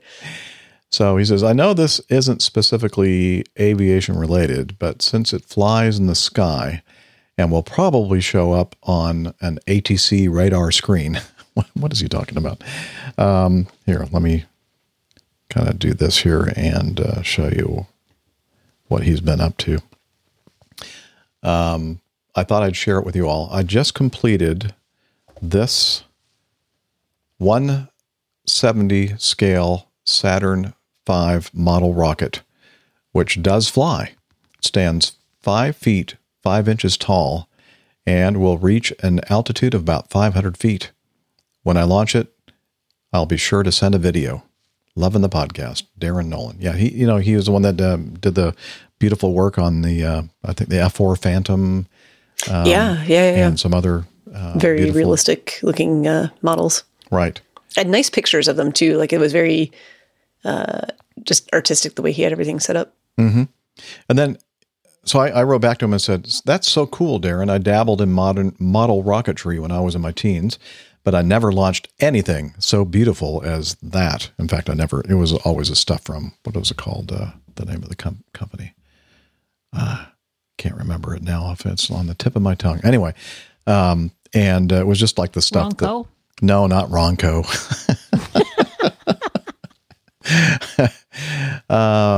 Estes, I think. ESTES. I don't know. Maybe I'll look at the comments of the live chat. I bet somebody has already kind of hinted that for me. Nope, not yet. Of course, they're a little bit behind as far as the time is concerned. Anyway, so I said, are you sure you want to launch that thing? Won't there be a chance of damage? Thanks for sharing. Brings back memories of my dad. And this is me speaking here to Darren. He worked for North American Aviation in the 60s and early 70s and had something to do with the Saturn V second stage, the S-2. It was assembled in Seal Beach, California. About S-Days. Good. Just right down the road from where I grew up in Los Alamitos. Liz just said that I was correct about Estes. Anyway, as usual, you did a beautiful job. And then he says, wow, that's so cool that your dad worked on the legendary Saturn V. I've probably watched over, oh, by the way, if you're just listening and you're not looking at the show notes, that's the model that he has just finished creating and building, a Saturn V rocket. He said, I've probably watched over 1,000 videos of it blasting off, and every single time I get goosebumps watching it slowly lift off with the USA and American flag decals showing through all the falling ice and vapor. You would be correct in wondering if I'm concerned about it being damaged during a launch. You see, last year I built another Saturn V that was about half the size of this one, and I'd put at least 20 to 30 hours of work into building it. Pictures attached. Okay, so let's go to the next picture here. Okay, there we go. That was the one that he built previously. And let's see. On its maiden flight, in front of about 20 friends and family, it got stuck on the launch pad with the rocket motor firing away. It melted the entire lower section and even burned a hole through the metal base plate of the launch pad. Here, let me see. I think we have some photos of that. Okay, he's holding the remains of the Saturn V rocket, giving us a thumbs down. And the bottom end of it looks a little melty. Yeah, a little crispy. A little crispy. Yeah. There we go. Destroyed. Yeah, destroyed. And then here's the launch pad, I believe. The hole that was burnt through the launch pad. You can see through the blast heat of those little rocket engines. While I did figure out the reason for it getting stuck and I fixed it, it would be a travesty for this new model rocket to end in a similar fashion. Yeah, I'm thinking about the part where it goes up and then, the parachute doesn't come out or something. That's what I'd be worried about. There's a lot of considerations here. Yeah. Yeah. So when are you launching it, Darren? Let us know. Yeah, I think he'll probably send us some. I think he probably will. Some photos. You better. Darren, you got a video, I think he said he'll send, hopefully, as well. So there we go. Thank you, Darren, for keeping us up to date. And again, wow, I just don't have the patience to do something like that you're doing. It's amazing. And then launch it. Ooh, very cool. Launch it. Yeah, bravery and courage that you have. Well, that's the reward. You get to see it either launch in all of its spectacular glory or burn up in a fiery wreck on the ground. Yeah, that's what would happen if I did it. Yeah. We received some audio feedback from Mike. He says, "Hi, APG crew. My family and I were recently traveling in Colombia, where we had to take a half dozen flights to get around the country. Even though we spoke very little Spanish, we got around surprisingly well, and all the flights were on time, with no weather or mechanical delays. It wasn't until we returned to Atlanta that things went haywire. Rather than write it all down, I recorded the story for you. Note that the squall that came through Atlanta initially, we talked about we heard the recordings of the air traffic control tower, north and south towers in Atlanta, and the flights and everything else when this happened. They evacuated the tower. He said, initially, the squall came through, initially had winds that I estimated to be around 70 knots. So that was probably what the control tower was reacting to. After that, the winds were better and there was still lightning all around us. Things settled down, but that initial squall was very impressive indeed." Blue skies, Mike Smith from Maynard, Mass. And now we're going to listen to his audio. Hi, APG crew. This is Mike Smith, the Sonics guy from Maynard, Massachusetts. My family and I were recently traveling in Colombia, South America, where we had to make a lot of flights to get between the various cities that we were visiting. On the way back, we were flying Acme Airlines and got to Atlanta. That's where things went to hell in a handbasket. Through no fault of the airline, it was just the weather. We had gotten a 5-minute boarding call in the gate area, and just about 3 minutes later, the most intense squall I've ever seen came through. The wind was horizontal, the rain was horizontal, you couldn't see 1 inch out the window, and then the hail started coming down. Lightning, it was intense. It was far more winds than what we were hearing on the ATC recording on APG episode 470. I would estimate that the winds were at least 70 knots. So after all of that sort of passed, there was still lightning in the area, there was still weather, but the worst of it had gone. So they boarded us, and as we were sitting down, the captain said that they needed to do a hail check because of the hail. And so we sat there and were waiting for the crews to come out and do that. And about 30 minutes later, the captain told us that the hail check they needed to do was actually going to be about a 2-hour check. Well, we weren't going to sit in the airplane for 2 hours, so they got us out of the airplane, sent us down to another gate in the same terminal, and had us wait. And about 2 hours later, they were able to board us onto the next airplane after they moved our luggage over. So we sat on the airplane, and the weather was still in the area. Certainly not intense anymore, but there was definitely weather in the area. So we got on the airplane, waited for a while. Finally, we were able to taxi out. We taxied out, we held. Then the captain started telling us that he and his first officer were going to be timing out in about a half an hour, but they hoped that we'd get out before that. So we waited, and after 30 minutes, the captain came back and said, folks, I'm sorry to tell you, but we've timed out. We can't fly, and so we've got to take the airplane back to the gate. However, there are no gates available right now because everybody else is stranded as well. So we hung out in the line, in the conga line, until they finally got a gate for us. We taxied towards the gate.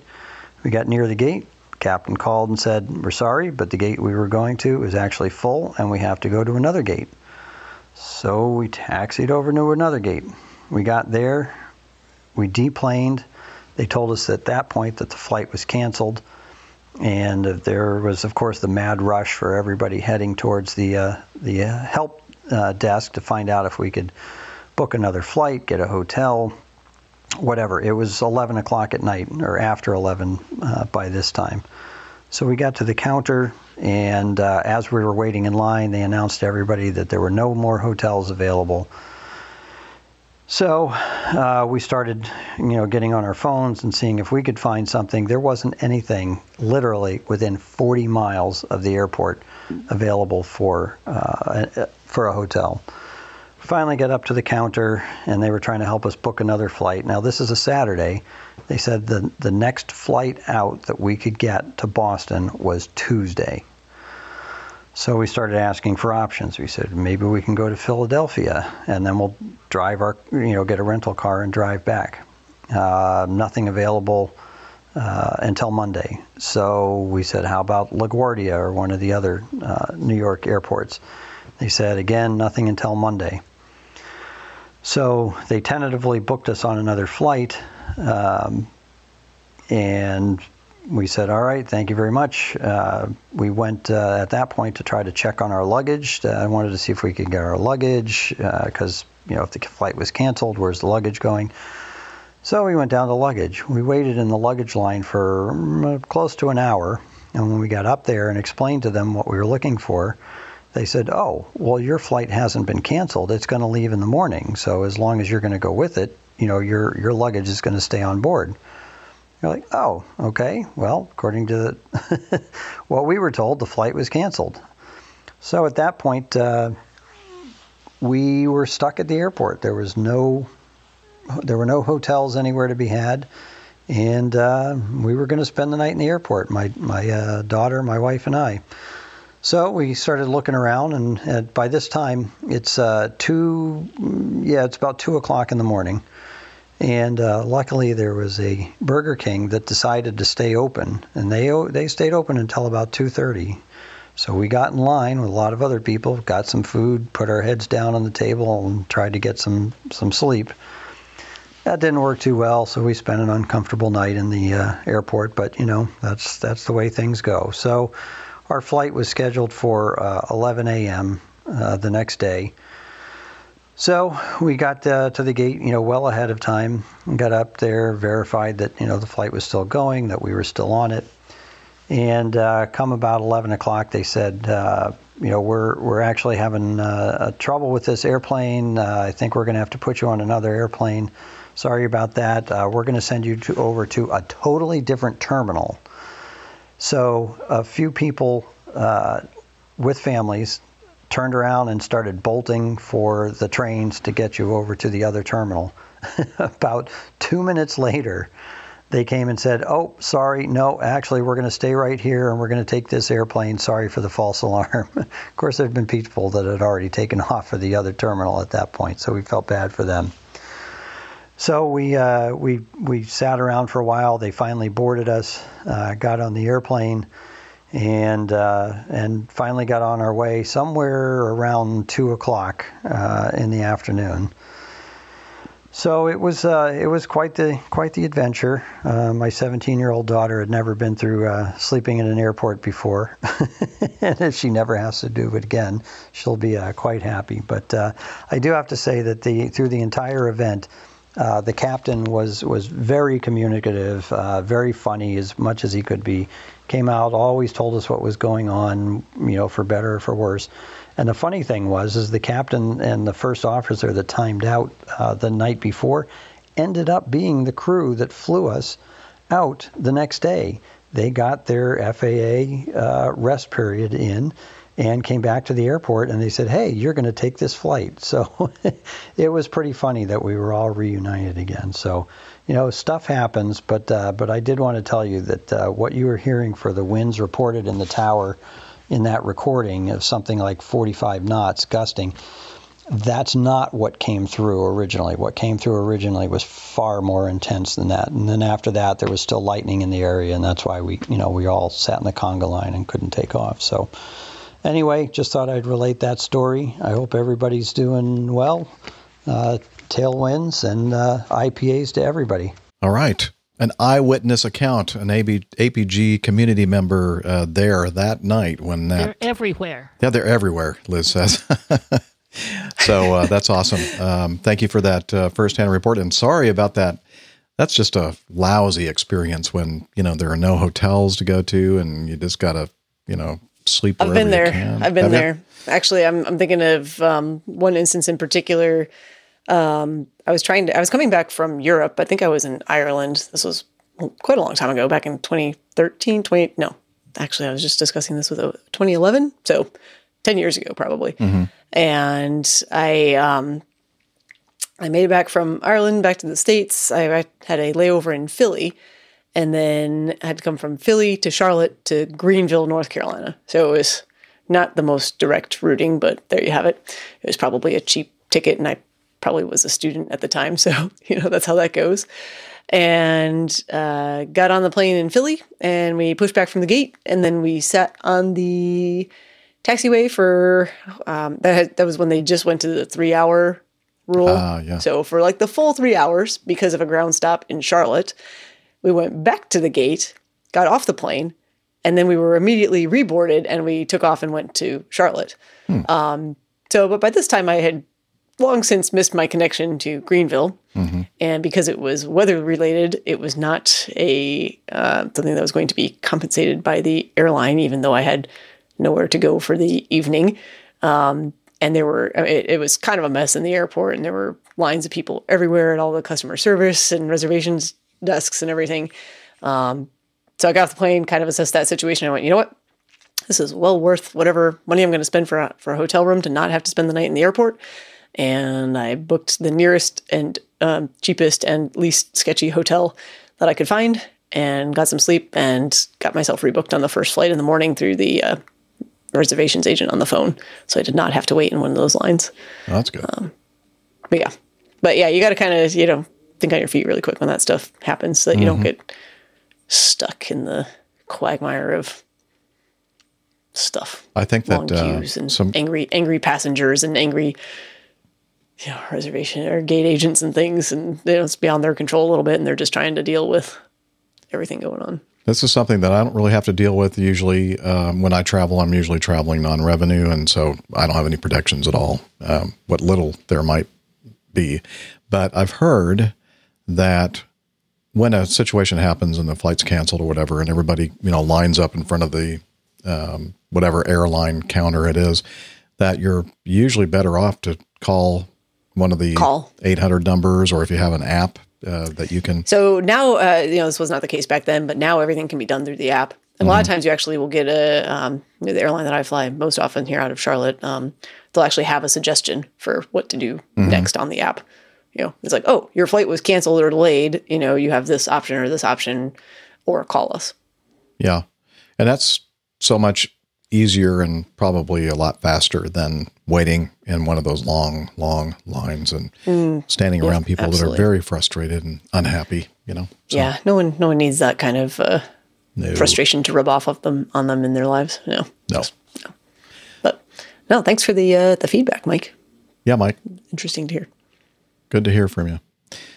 Let's continue with Moshe. He said, after close to 2 decades at Acme Israel, I started a new job and a new phase of my career last week. I have abandoned the faltering airline industry in favor of the unmanned aviation world, and am now working at a company that's making drone delivery a reality. The future is here. My question is this. Now that I'm no longer in the airline industry, what do I need to do in order to maintain qualification as an APG listener and qualified community member? I found a bootleg copy of the APG training manual online, but I didn't see anything about recurrent and ongoing qualification for listeners who have left the airline industry of their own free will. I hope there is still room in the community for a defector like me. Keep the drones below. Moshe from Israel. Now, I don't know about you, Steph, but I'm thinking we usually call a special meeting. I was going to say we need to have a special meeting about this to discuss and see if we'll make an exception. Because it's definitely something that requires an exception. Otherwise, no. I mean, he's asked. He has sent us nice feedback, and he's asked permission to stay. He's got a couple of points going for him right there, I think. Liz says something about put him through the APG simulator. I'm not sure exactly. What do you mean exactly, Liz? Oh, it's a very difficult weekend of tests. Weekend of tests that we put you through. Oh, yeah. Well, that seems kind of extreme. A little harsh. Let's have we'll have a meeting and we'll try to figure this out. Meeting, yeah, an executive meeting. But I think you're going to be okay, though, Moshe. Yeah. We accept payment in IPAs or bribes in IPAs. Bitcoin. I mean, Good. Bitcoin. Mm-hmm. Liz is saying Bitcoin. Yeah. How much is one Bitcoin now? Like, I think the last one was like something just shy of $40,000. Don't even know. Yeah, it dropped down quite a bit, but I think it's up to last I heard was 38,000 or something like that. So jeez. Who knows? Yeah. So Ridiculous. One Bitcoin would do it. If, We're not greedy. Yeah, we'll keep you in the community for that. Yeah, we'll keep you there. All right. Thank you, Moshe. Let's see. Oh, we have some audio, actually video feedback that we can play here. And this is an interesting one. I think we'll have a good discussion on this one. Bass Aviation, real ATC communications. Charlie, you up ground free? Yes, sir, I am. Roger, yeah, you're not supposed to go that way. That's golf. You're supposed to go in on Julia. You can't go that way. Can you come back to the intersection here and make a 180? Straight ahead, make it, when you get to the Y there, make a 180 back and taxi back out Golf, Alpha, and Julia. Okay, my partner in back says that we need to go to Gulf Coast, so are we going the right way for the Gulf? You're going to Gulf Coast. You just got to tell us what you're doing so we know where you're going. Taxi straight ahead on Gulf. Yeah, that's obvious. I need to tell you where I'm going. I wasn't quite sure if you could understand that. 95 Charlie.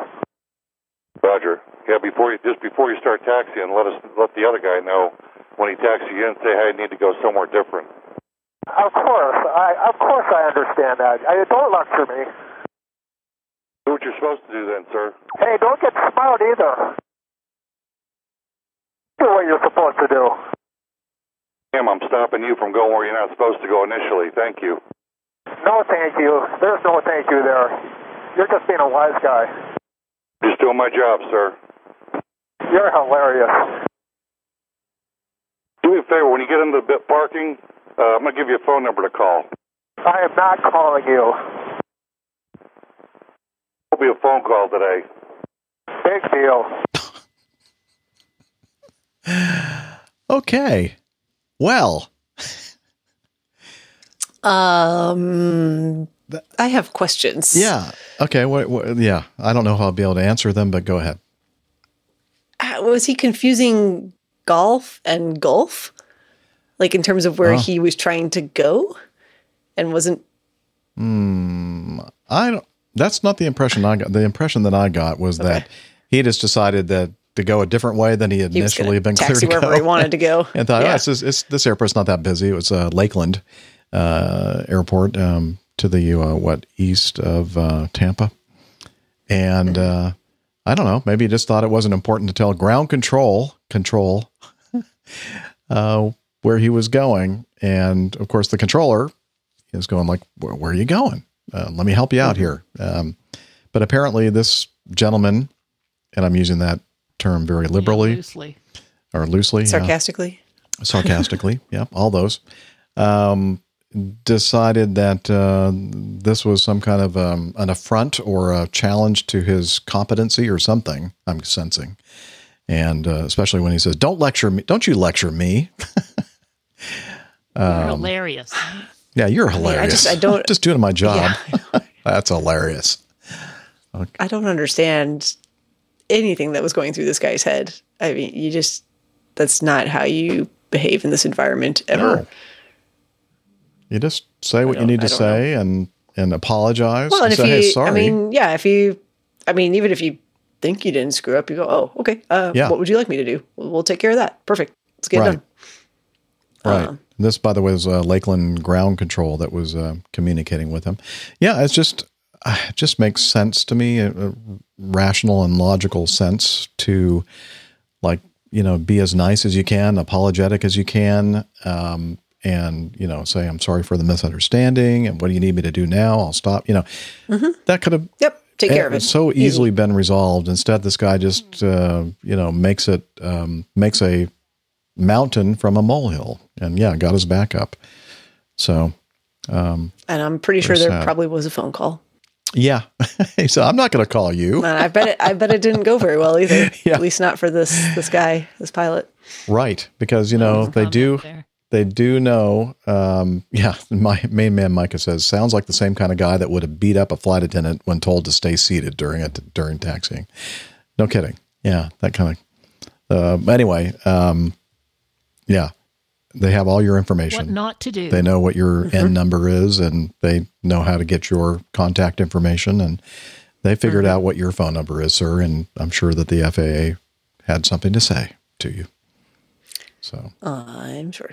Yeah. Oh, here's Ludger's got a good comment. Ludger anyway, says, "Don't be that guy." Was it a citation? That citation? No, this voice sounded 1 November Romeo. Yeah, this voice sounded a little bit older. That was a Centurion. Yeah, that was different. That was a different aircraft entirely.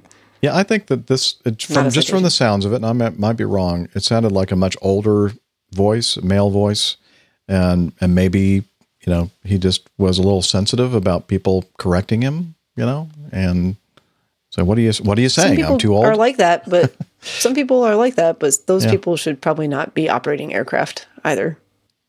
Yeah. Well, Micah says, to your question, Ludger, about whether it was a citation jet, no, but he's going to get a citation of some sort of another. Yeah. Anyway. Yeah. So there you have it. The little... keep it pleasant, everyone. Keep it pleasant. Tense exchange. Keep it pleasant and professional, Liz says. Yes, good idea. Good advice. Robert in Mayretta should know better than to send us a question regarding UFOs, because we have discussed this kind of stuff on previous episodes. I'm trying to find something that would sound like a... here we go. The theremin. Yeah, there it is. All right. We'll play that in the background a little bit. Okay. So I'm sure many of you, all of you probably have seen or heard about the U.S. Navy pilots that saw some strange things on their instruments. And they were on 60 Minutes, just a couple of weeks ago, or yeah. A couple of weeks ago, yeah. And he says, recently. It appears mainstream news is paying attention to these reports this week. Curious of your thoughts, especially now that the Pentagon has declassified these reports and officially said they can't explain them. So UFOs are regular. This is what the headline here says from CBS News. UFOs are regularly spotted in restricted U.S. airspace. Report on the phenomena due next month. And again, from 60 Minutes. I'm not going to spend a lot of time with this. Nick and I have mentioned that neither of us have ever personally seen. I've seen things that I cannot identify what they are. They're flying objects, or they seem to be, but I don't think that they're anything from like some other world, or like an alien life form flying these things or whatever.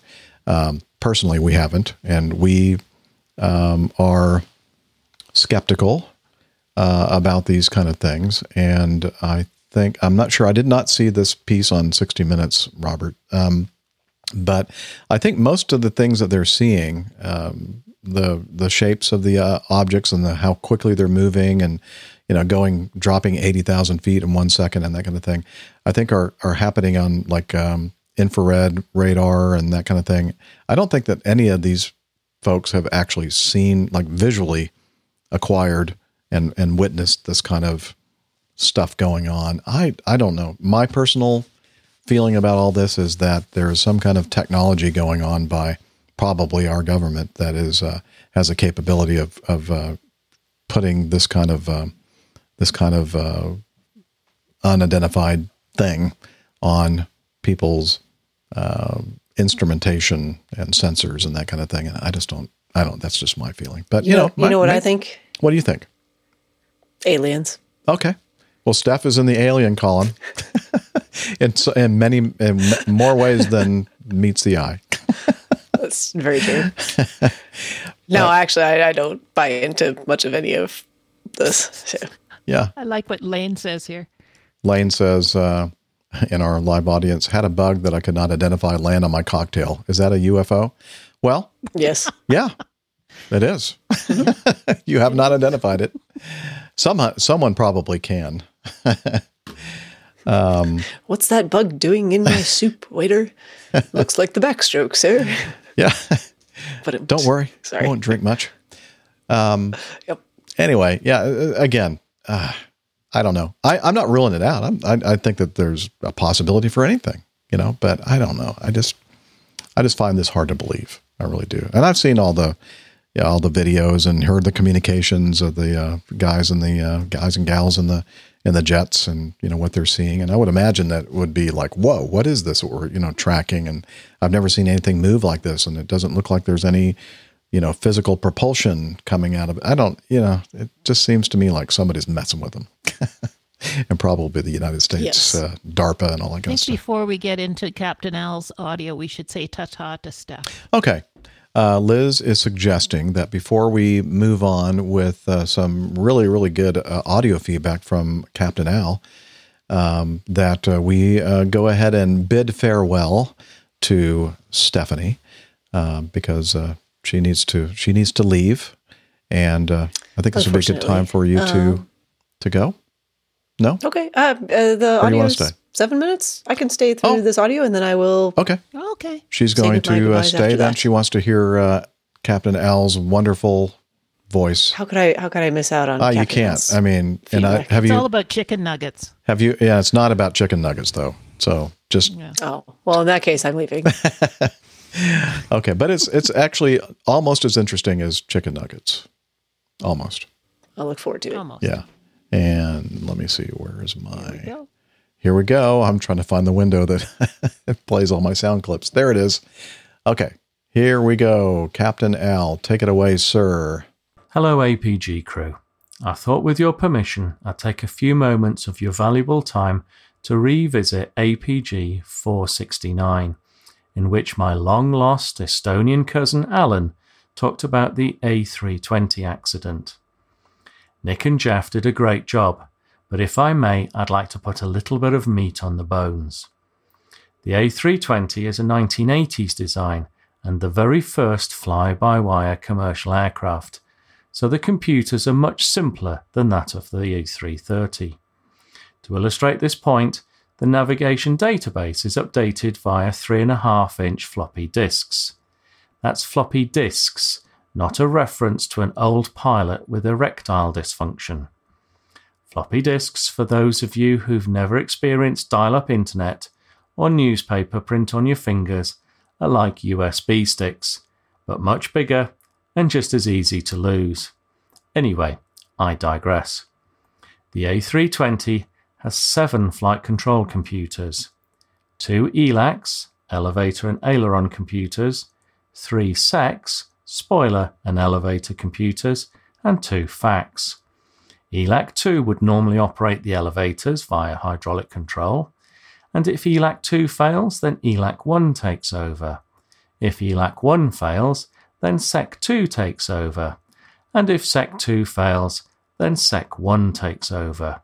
So as you can see from a computer point of view, there is quite a lot of redundancy. It's the same setup with the trimmable horizontal stabilizer, ELAC 2 to 1, and then SEC 2 to 1. Now the ELACs and their backup SECs are a history in themselves. Airbus were keen to ensure that reliability was good from day one, so both Intel and Motorola chipsets are used, so as to avoid any issues with processor anomalies. In fact, the ELACs use the Motorola 68010 processor, and the SECs use the Intel 80186 processor. Not even a Pentium, I hear you say. It's true. But in the 1980s, these weren't the top chips in town, but nonetheless, they were reliable, and that's exactly what was needed. Fac. I knew I'd forgotten something. Don't worry, it's still a family show. As I mentioned, there are 2 flight augmentation computers, FACs. Again, not a reference to an old pilot's medical issues, but in simple terms, yaw damping and rudder travel limiting. Limiting the travel of the rudder at high speed, and thereby keeping the tail attached to the rest of the aircraft. Not a bad idea in my book. Now, it's fair to say that the facts do an awful lot more fancy stuff too, like sensing for wind shear and calculating stall speeds, but that's a tale for another day. Now, the old plot, not to be confused with an old pilot, was a tinsy-wincy bit wrong when he said pressing the flight computer push button to off and then back on again was like resetting a circuit breaker. On the 330 and presumably the 340, that is correct. However, the 320 is a slightly different beast, and it's more a matter of hard and soft. No, it's not going to be the same joke again, don't worry.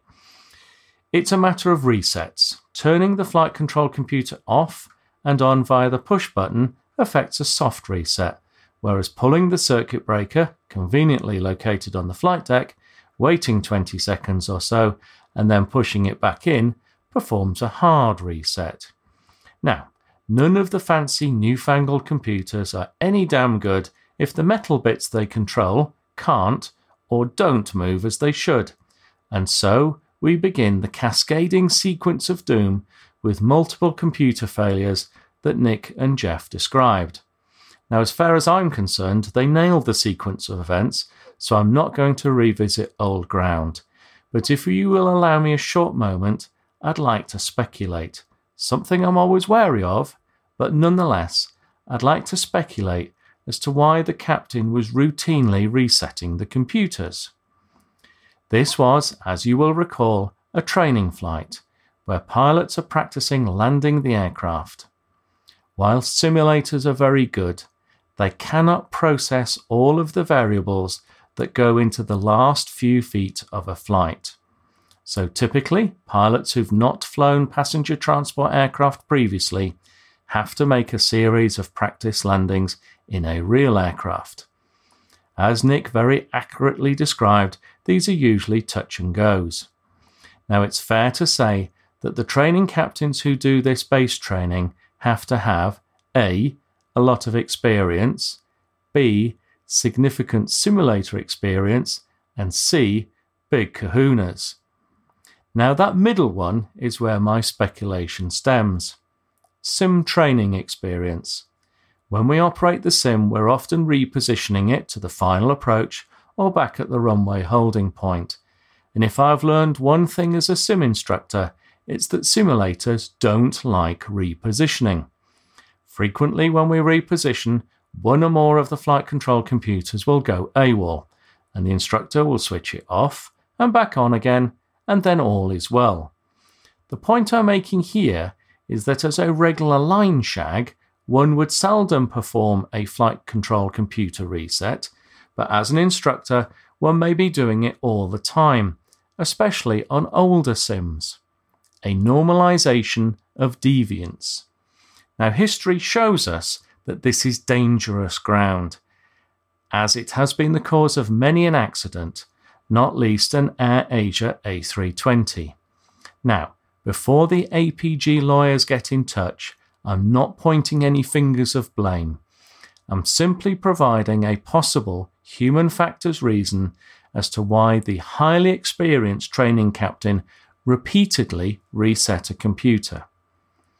Far cleverer people than I will be able to prove or disprove my speculative theory, so I'll leave it there. But suffice to say, in the words of the old lady pilot, fact and sex are not the same.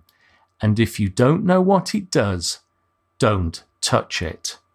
Captain Al out. I knew there was a reason I stuck around for that feedback. Always very well thought out. He's a wordsmith. Very well analyzed. Yeah, I would concur with that assessment of Captain Al. He has a way with words, for certain. Yes, he does. But no, that's interesting. I mean, that's why having folks like Captain Al and everyone else out there in our community are so valuable, because they're able to fill in some of the blanks that we have that we might not know about, that I certainly usually don't know about. And it starts to make a lot more sense, or at least some ideas floating around of why things may be happening the way that they are. So definitely speculation, understand that. But, perhaps not outside the realm of the possibility of why. Right. And Captain L, thank you so much for taking the time to record that. And I'm thinking to myself, why didn't we ask him to address this whole thing to begin with? So next time we will. Yeah, we'll definitely keep that in mind next time. So thanks for doing that. That's much appreciated, and makes us all understand the situation a little bit better. All right. And he's keeping us. Oh, 50%. And Liz says he's keeping us above that 50%. Oh, yeah. I have to make the bell sound. Where is my bell? Added in post. Well, it's got to be here somewhere on my desk. Ah, found it. There we go. Can you hear that? Right here. Let me get it closer to the mic. Yep. That's a real bell. Very nice. Okay. Lovely sound. All right. And with that, perfect timing. I have to say goodbye for the evening. And I feel bad and guilty about this because I'm leaving Jeff. Going oh, that's okay. But that's okay. We're going back to the OG Airline Pilot Guy show here. Exactly. Yeah. This will be fun. So, all righty. Well, I will definitely catch you next week. All right. Very good. We'll see you, Steph. Yeah. All right. Bye, Steffi. Bye-bye. Have a good one. Thank you all for the birthday wishes again. I appreciate it. And I'm off to go use up another box of Kleenex for my sniffles. Have fun with that. All right. Bye. Bye. All right. So, look, it's just, it's not just me. That's a lot. I have Liz here in my ear. So I'm not alone. Although, for those of you watching the video, you're thinking that I am. Never walk alone, Jeff. Never walk alone. Anyway, so yeah, this is, it's been a while. So you were saying, Liz, that it's almost the 10th anniversary, I guess. It was May of, so I think, it's right around 10 years ago when I rebranded my podcast to the Airline Pilot Guy Show. But actually, I started my podcast entitled Catholic Pilot back in September, I think, of 2009.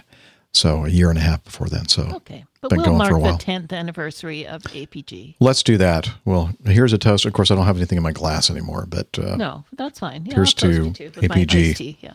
There we go. And then pretending I'm drinking something. Okay, there we go. All right, so so you got about 10 minutes to go to 10 minutes to go. It's not something that's set in hard and fast. No, it's concrete or anything that we play the talking about sex, plain tale at the exact 2-hour mark. But we'll keep it as close as we can to that point. And let me continue with some more feedback. And this one is from Logan. And he says, "Hey, crew. Just came across this from yesterday." He said it much better than that. He said, "Hey, crew." There we go. "Just came across this from yesterday, May 17th. The flight came from John F. Kennedy and was en route to SFO.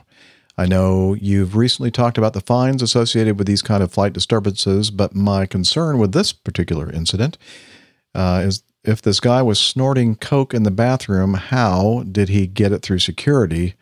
And if he was able to get it through, how much drug stuff are actually making it onto planes?"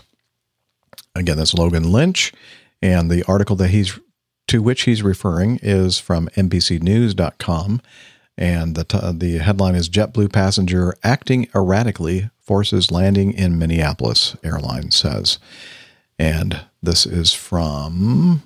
what is the NBCnews.com? I already said that. Okay. An unruly passenger acting erratically and aggressively toward crew aboard a JetBlue flight forced it into an unscheduled landing in Minneapolis.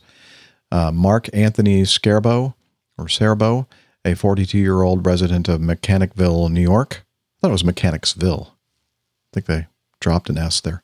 New York was booked on suspicion of drug possession. Minneapolis-St. Paul International Airport police said. JetBlue Flight 915 was on its normal run from New York's John F. Kennedy International to San Francisco International Airport on Sunday when it was forced to divert to Minneapolis after a customer on board began acting erratically and aggressively toward... Okay, we kind of already covered that. The flight was met by law enforcement, and the customer was removed, and the flight continued on to San Francisco. Looks like that cell phone video recorded aboard the flight, and an attendant could be heard telling passengers that a passenger allegedly touched another passenger, refused to wear a mask, and made repeated trips to the bathroom. Well, if you're drinking a lot, you'll do that. It was decided that all 4 flight attendants felt uncomfortable with what was going on. This was the closest place to go, so we as a team made the decision to come here, Minneapolis. Anyway, so basically Logan's question is, okay, so they ended up finding evidence of cocaine on the gentleman, a white powdery substance, I think, and asking how was it that he got it through security. And so I think that's a good question. I'm not entirely positive how that happened, except to say that unless you have some kind of sniffing, drug sniffing kind of a device or a dog that's trained to be able to pick up the scent of cocaine or other drugs, just putting the bag through the X-ray machine, going through, whether it's checked or carry-on, I don't think it will be able to differentiate between any kind of a powder. I mean, is this powdered sugar? Is this talcum powder that he has in a shaving kit, or is it cocaine? I think that it requires much more and different types of equipment. Sophisticated kind of equipment to pick up on that kind of thing. Again, I don't know for sure. I'm just kind of speculating myself how something like that could make it through security. So maybe somebody out there listening who has information about this sort of thing can enlighten us about how it was that he was able to get this through security. So I do know that even like big giant pieces of metal, like pistols and that kind of thing, make it through, and knives make it through security all the time. And it's pretty shocking actually when you see the cache of weapons that make it through security every year, even with all the sophisticated devices that we have to catch that kind of thing. Detect it. Yeah. And detect it. Okay. That's all I can really say about that. Thank you, Logan. We got some feedback from Liz. Oh my God. Yeah, she sent in some pictures. Now we had been talking about this. Several people have sent us feedback about this, and this is a subject that is near and dear to us, and it's the fire bombers. I think they call those things, right? Water bombers. Water bombers, yeah. And here's some pictures of the X-Flybe. I guess those are ATR. What do they call those things? No, those are de Havilland Dash 8s. Dash 8s. Dash 8s. Yeah. And but I think the reason that you decided to put this in our feedback, Liz, was because you said they still have the Flybe colors on it. So they're not owned by Flybe anymore, right? I don't think they're just leased. No. But apparently they saved on the repainting costs, that's for sure. Yeah, so it's expensive to repaint an airplane, and so why not just leave whatever livery is already on the airplane? But there you go. It looks like Flybe's out there dropping water on fires, and it's actually not Flybe, but it was owned at one point by them. But still a pretty airplane. So thank you, listener Liz, for sending in that feedback. Yeah. All righty. Okay. Welcome. Let me get back there. There we go to Plaintail now. Okay. It is now time. A control room is directing me. It's time now for us to play this week's installment. Now, I should mention that, Nick is not with us this week, and he was busy with many things in building up to this holiday that he and his lovely wife Jilly took. And so we suggested to him, why don't we play a Plaintail that we've played in the past? And because several people that are listening to the show right now are new, and they haven't heard all of, I forgot how many plaintails there are, but it's well over 200, not quite 300 yet, I believe. And so there's a good chance that if you're a new listener, you've never heard this one. And I think Nick was saying that this is one of his favorites. And so we're going to replay that. And without further ado, let me push the button here and give you this week's installment of the Old Pilot's Plain Tales.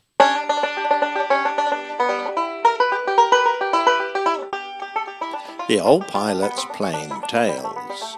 Coca Able Peter Tokyo, Nan Item Canada King.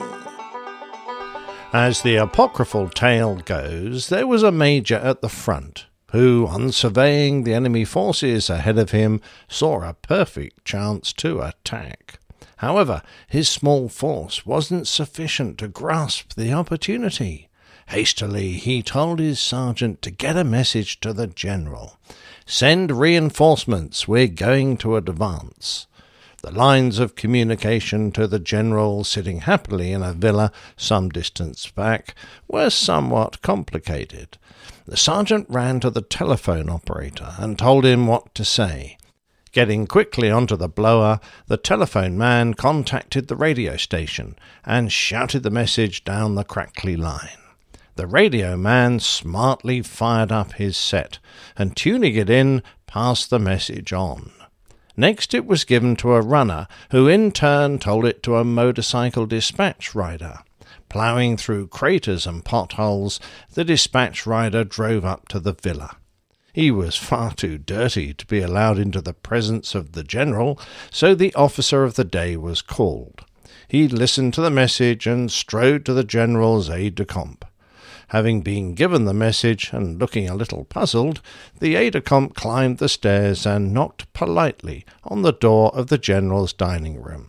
On being called in, he sidled up beside the general, who was enjoying a nicely hung pheasant, and spoke into his ear. "Sorry to disturb you, sir," he muttered obsequiously. "A message from the front.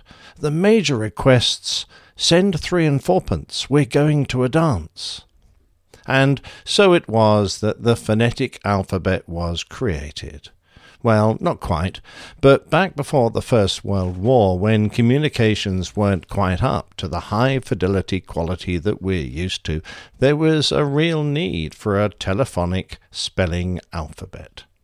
It wasn't as if there suddenly appeared a single alphabetic code that everyone used, because various different ones popped up all around the world.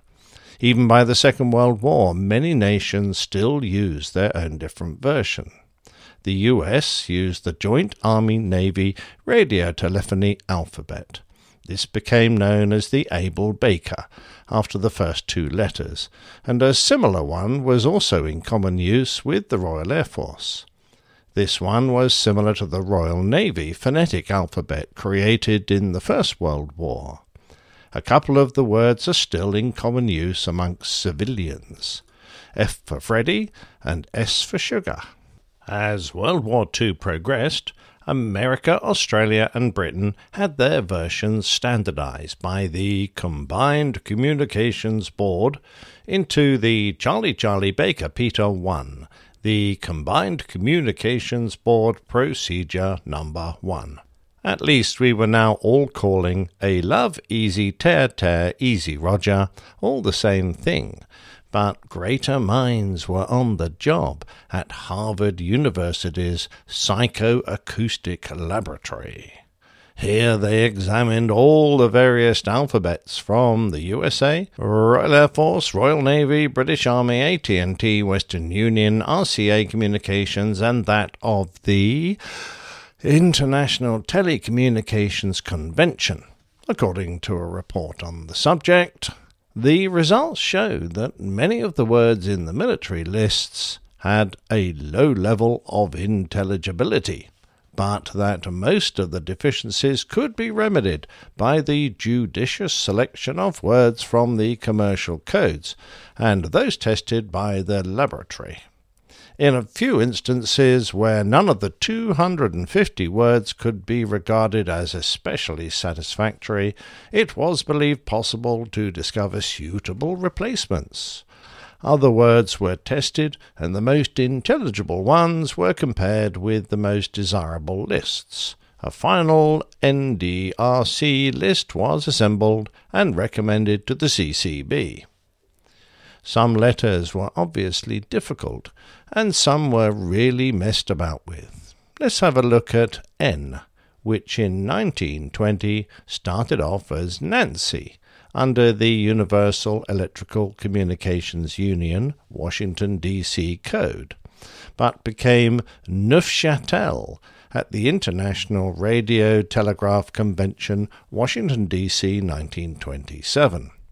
Not satisfied with that, in 1932, the Madrid General Radio Communications and Additional Regulations changed it to New York, which survived the 1938 Cairo International Radio Communication Conference codewords and the 1947 Atlantic City International Radio Conference.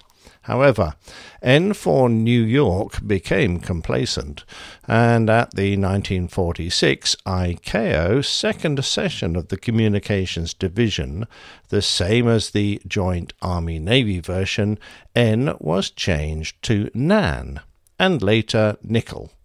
Nickel had a short life, and next year it was changed into Nancy, and then later in the same year to Norma. Norma managed to keep going for a couple of years until Nectar came along.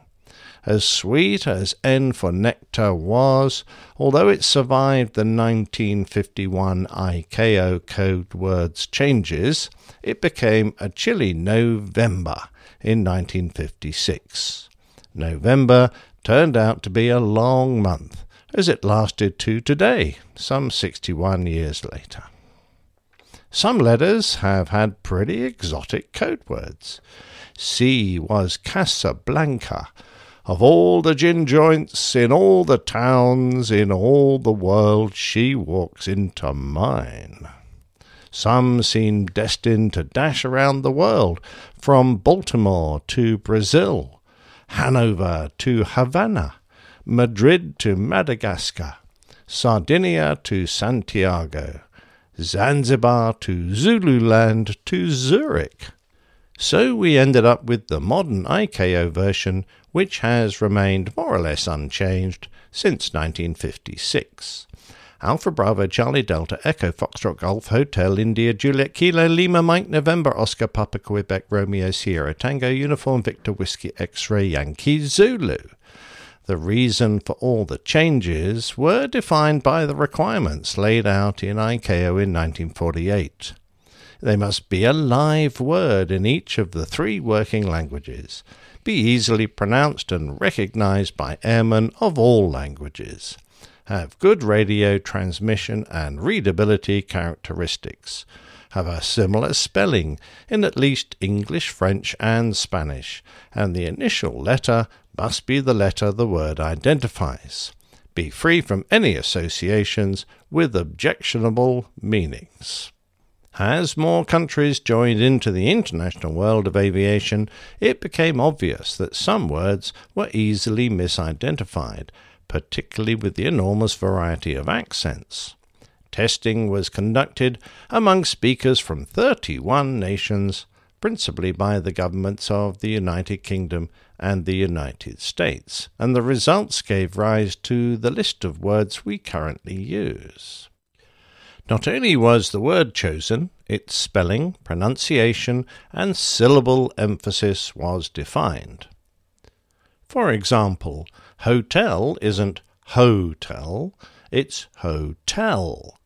Generally speaking, or perhaps more correctly, phonetically speaking, the emphasis is on the first syllable, except for November and Sierra, the middle, Papa, and Quebec at the end.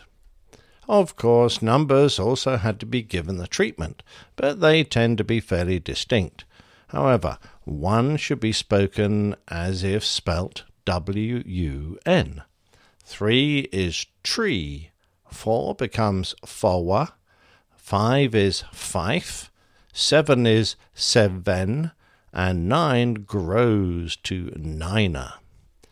Whilst the world of aviation and the military were getting themselves standardized, there were, of course, major communication companies that insisted on having their own. Western Union had one in 1912, and AT&T developed their own in 1917.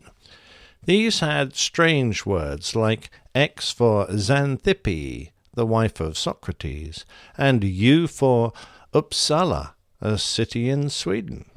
Whilst we are all supposed to be able to speak the phonetic alphabet, regardless of where we grew up, I still miss some of the more exotic words of old.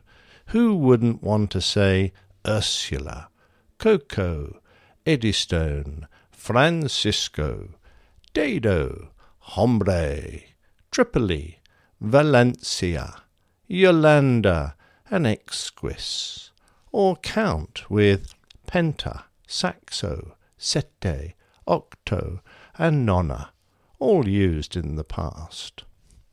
As much as those might make you smile, the radio operators of the Second World War came up with their own humorous version, which started as A for horses, B for mutton, C for yourself, and continued with such gems as L for leather, N for lope, O for the wings of a dove, P for relief, T for two, V for España, and wife for mistress. In a similar vein, there are many brevity code words that came into use, probably just to formalize what was common slang amongst pilots. These are now formally defined in a NATO publication, but I can see that some have lasted almost from the earliest days. Perhaps the most famous is angels, a term meaning altitude in thousands of feet. For example, Angels 5 is 5,000 feet. A bogey is an unidentified aircraft and always gives rise to a giggle when someone calls a bogey on your nose, whilst a bandit is an identified enemy aircraft. The US multi-service brevity codes even includes tally for the sighting of a target from the old British list, which included the longer version, tally-ho. Tally-ho is a hunting term which dates back to around 1772 and is derived from the far more ancient phrase tally-hot, a war cry which literally means swords up. Sounds nasty. This is, boringly, not an official FAA-endorsed phrase to be found in the pilot controller glossary, as the civvy world prefers traffic in sight. Others might amuse. Blow-through doesn't give warning of Captain Al's likely behaviour after a curry, but indicates that an aircraft will continue straight through a merge and not turn with the target, something I was sadly all too familiar with during my days flying the Tornado F3. Feet wet or feet dry is to cross the coast, while posit asks for your position from a landmark. The Fox calls vary depending on what weapon is used. Fox 1 is a semi-active radar-guided missile, Fox 2 an infrared-guided missile, and Fox 3 an active radar-guided missile, although in my days that call was for guns. Out of interest, a Mad Dog is a visual detection of an AIM-120 or 54 launch. A guerrilla is a large force of indeterminate numbers and formation, and if one were to engage it, you might well end up in a furball, a call indicating known non-friendly and friendly aircraft are in close proximity to each other. Many are intuitive in that home plate is one's home airfield or ship. Others, many of you will know. Try this one. Bingo. Yep, that's the fuel state needed for recovery, whereas Joker is the fuel state above bingo, at which a disengagement or bug-out should begin. Buster is another old one, which means to fly at maximum continuous speed in military power, whilst Gate demands maximum speed in American afterburner or British reheat. On the other hand, saunter means to fly at best endurance speed. Some words have even made it into civilian use, since a squawk effectively means the same to both an airline pilot using his ATC transponder and a military pilot with his IFF, identify friend or foe. Another might be Wilco, I will comply. There are literally hundreds, and since I would hate to risk boring you, I will leave you with this. Please feel free to try to work it out for yourselves. Winchester, tumbleweed bingo, spike in my 6, sandwiched, bogey dope, parrot dead, hold hands, scramming home plate weeds. Good luck.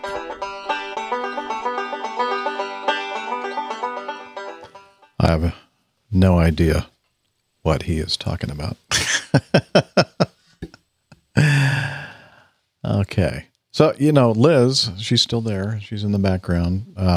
I've asked her to join me on the video, but she's so shy. She doesn't want to. She says something about not having expertise. And I'm thinking, you don't need expertise for this show. I'm proof of that. Anyway, continue to just be bashful and not show up. That's fine with me.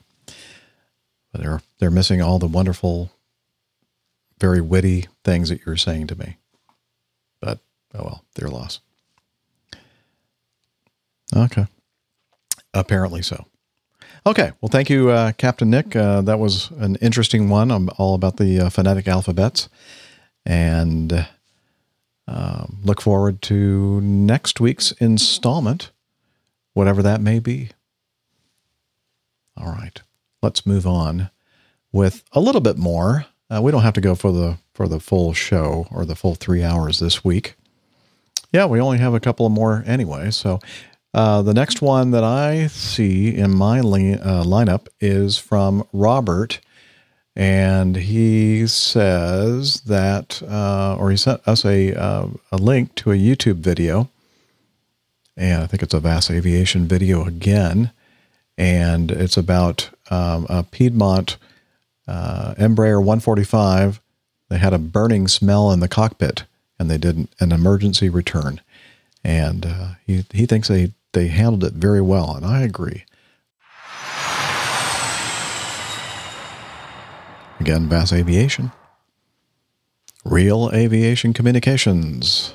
Piedmont 6201, fly heading 245, runway 27 left, clear for takeoff. Heading 245, 27 left, clear for takeoff, Piedmont 6201. Philadelphia Tower. Piedmont Embraer 145 performing flight 6201 from Philly to Greensboro. Was on the initial climb when the pilots reported a burning smell in the cabin. Tower, Piedmont 6201 needs to return. Would like to return. 6201, okay. Can I help you with anything? Yeah, we just got a burning smell in the cockpit. Okay, 6201, maintain 3000, and do you want to come right back in, or do you got to run a checklist real quick? No, we can come right back for 27 right if that works. Piedmont 6201, flighting 180, I'll call departure. All right, 180, Piedmont 6201. Piedmont 6201, contact departure 2435. I told them they're going to bring you right back in for 279. All right, over to departure. Thanks for the help, Piedmont 6201. Piedmont 6201, if you're up, turn left, heading 090. Left 090, Piedmont 6201. 6201, thanks. It's going to be radar vectors back in here, and you said you got a strong burning smell in the cockpit? Not strong. It's kind of laid back for now, but it's still there. Okay. Laid back. Laid back smell. 6201, because of the equipment that's rolling out just for precautionary things, declare an emergency, and you can expect 27 left. 61. Thanks. And when you get a second, I know you're a little busy. I need souls on board and fuel remaining in pounds on the aircraft. All right, 25 souls on board and 5,000 pounds. Piedmont 6201, it's going to be the ILS to 27 left, and are you guys ready to pretty much come right in? Just give us about one more minute. Okay, 6201, that's fine. Turn 10 degrees to the left, and I'll have vectors in here in a minute. 10 left, Piedmont 621. Philly Tower, Airport 10. I'm sorry, was that Airport 10? Airport vehicle. That's affirmative, Airport 10. I just wanted to confirm the landing runway for the emergency aircraft is going to be 27 left. I thought I heard say 27 right earlier. We thought that initially because the pilot requested it, but we did change it to 27 left. Guess we know better. All right, copy that. I'll be with you. I'm over by the emergency. Roger. Louis Harris from Foxtrot 21. Foxtrot 21. Can you please let me know when the next emergency aircraft? Can you please let me know when the next emergency aircraft is on final? How many are there? 21 will do. That's the fire truck.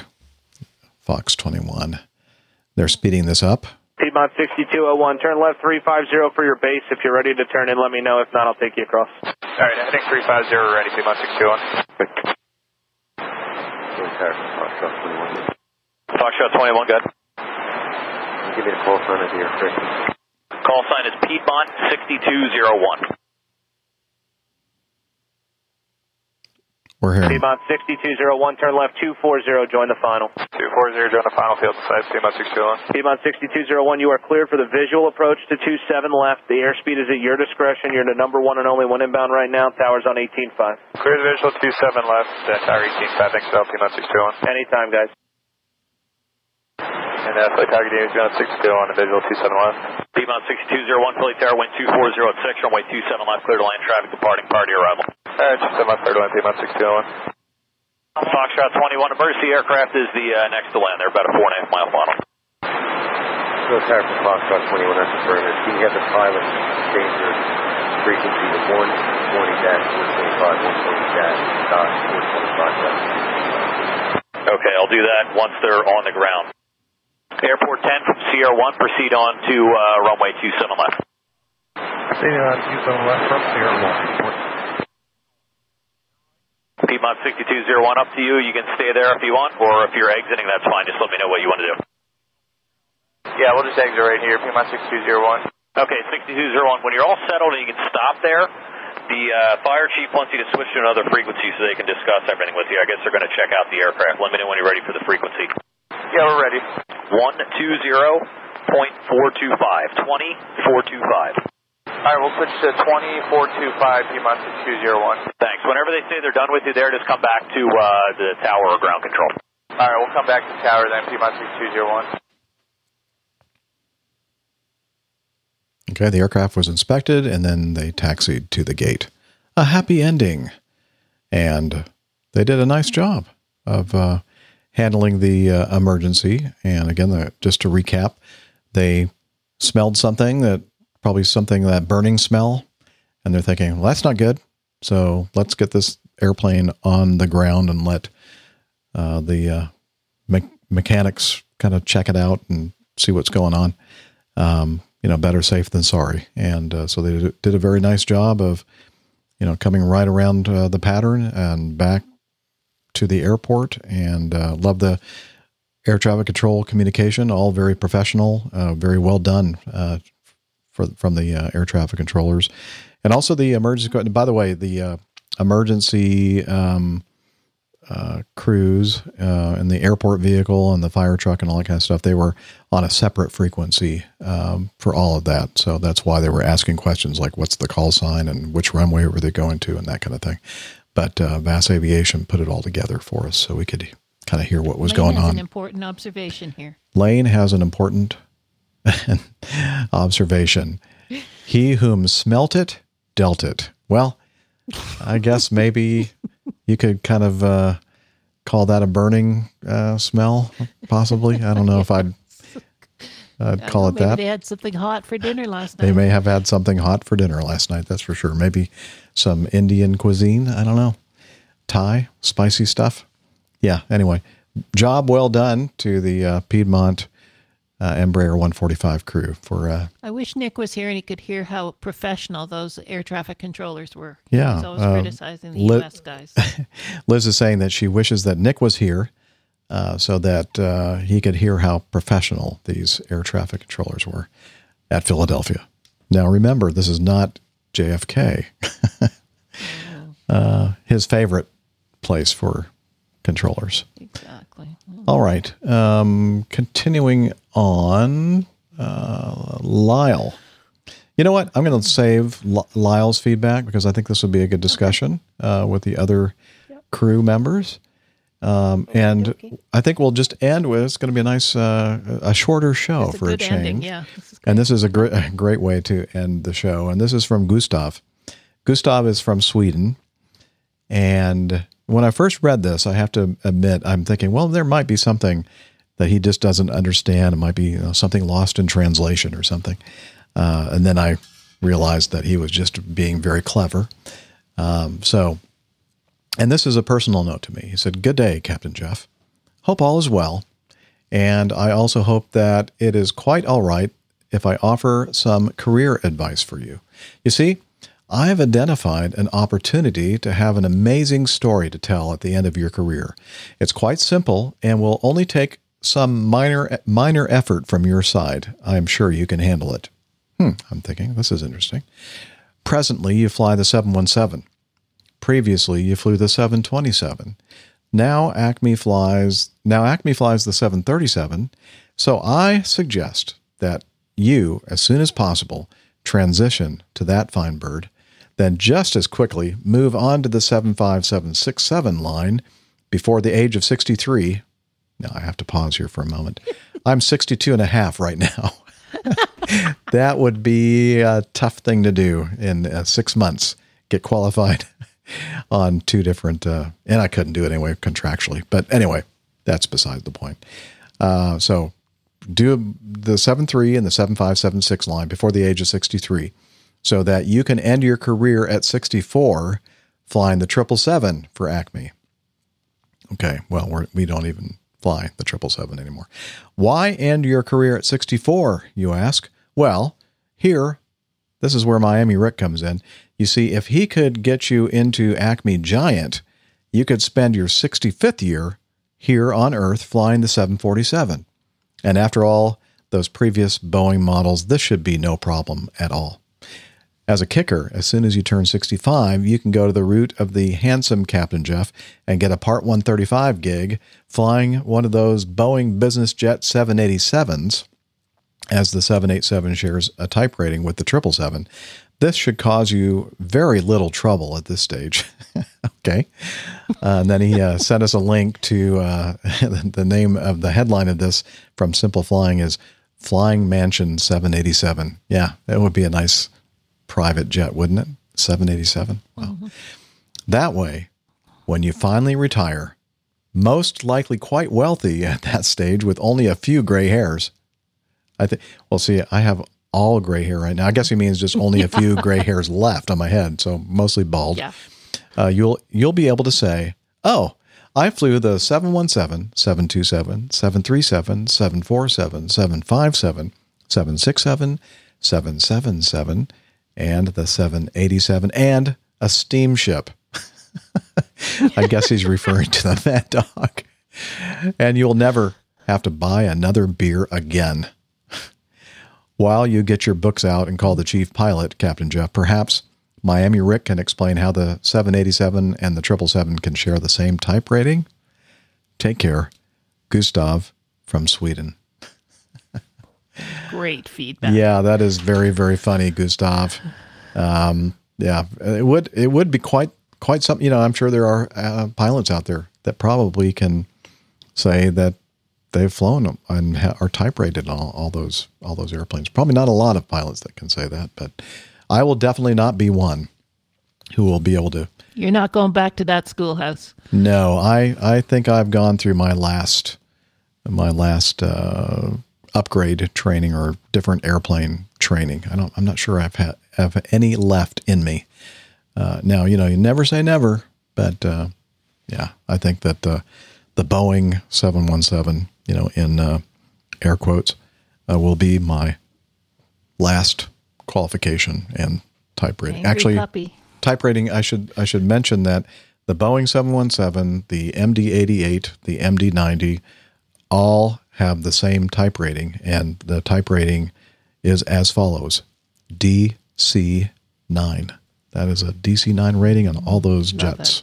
So right now, if you looked at my license, it says the type ratings are just the 727 and the DC-9. That's it. When I flew the L-1011, Lockheed TriStar, our airline did not require that first officers have a type rating as well as the captain. Now, on all of our fleets, that's Acme's philosophy. Everybody has a type rating. So it would have been a nice thing to have an L1011 TriStar type rating on my certificate, but oh well. It was fun flying it anyway. And with that, I think it's now time for us to wrap up the show. And, I have to do all this. Usually I have Steph or Captain Nick. Okay. These banners. So Liz is going to help me. She's going to put up some banners here. So first of all, check out our website. Arash Mahin does a wonderful job of managing the website and the website traffic and all that kind of stuff and helping me get all that set up. And it's airlinepilotguy.com. And lots of stuff there, information about the crew and the community. And Jeff, mention what you added to the website this week. What did I add to the website this week? Your road trip with Steven. Oh, yeah. Okay, Liz is telling me to tell you, dear listeners, that I added something to the website, and it's really just a link. I set up a separate page because I mentioned last week. Was it last? Yeah, it was last week. Steve and Ivy and I had a little meetup in Cobb County and had a lunch on a Sunday afternoon. And I was talking about the fact that Steve and Ivy and I, just shy of a year ago, took a road trip across the country. Stephen was moving one of his cars out to Southern California for a new job. And he asked if I would, be willing to be his companion, his co-pilot on his trip out to California in his Prius. And I went, yeah, that'd be a lot of fun. I'm not doing anything. That was the time frame where the Mad Dog was retired and was waiting for my training on the 717 at that point. So off we went, and I recorded, we recorded some audio for, I think, just about every day of the trip, and we entitled it Road Trip. And to make it easier for you to listen to that road trip, if you didn't get a chance to, I put them all together on one page on the website and a link to it. And so while I'm talking about it now, I'll try to remember to put that link to that page in this episode as well, so you can check it out, because it was a lot. It was fun for me to listen to it again and kind of relive the great adventure that we had. And some good pictures there too. Yeah, some good pictures that we took. Some of the most memorable parts of the trip really happened out west. And in Colorado, we stopped in Durango, thank you. Durango, Colorado, where they have that small gauge steam locomotive train that goes up the river up to some mining towns and that kind of thing.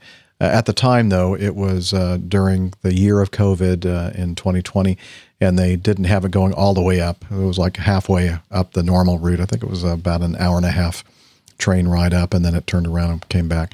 But it was still a lot of fun. It was quite an experience. And then we went from there up into Utah.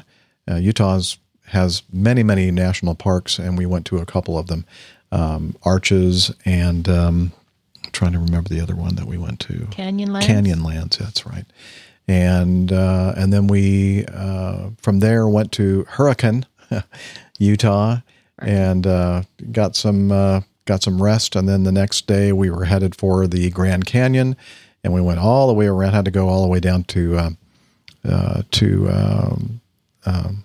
why am I having Flagstaff? Flagstaff, because the Indian reservation access from coming in from the east, that was all shut off because I'll be right back, Jeff. I just have to step away for a second. Okay. Liz is taking a little break. So we were kind of cut off from that access to the south rim of the Grand Canyon. So we had to go all the way down to Flagstaff and then up from there to the south rim. And so that was nice seeing the south rim of the Grand Canyon.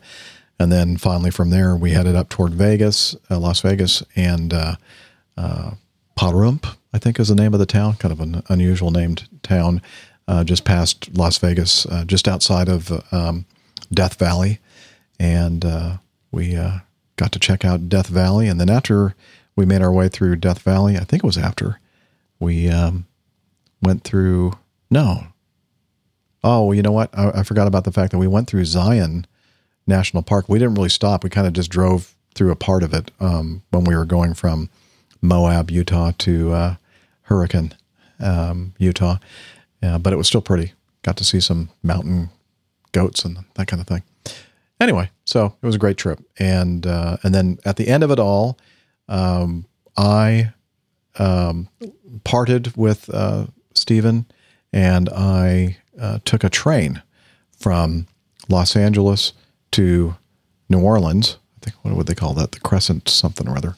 And then after New Orleans, I think that was the last thing that I recorded was my trip from Los Angeles to New Orleans. And then after that, the next day went from New Orleans to Atlanta. And that was the end of my whirlwind trip. It was a lot of fun. So check it out if you want to hear all the fun that we had and see some pictures and that kind of thing. So there we go. I'm back. So lots of other good stuff on the website. We are also on social media. I like to call it the social meds.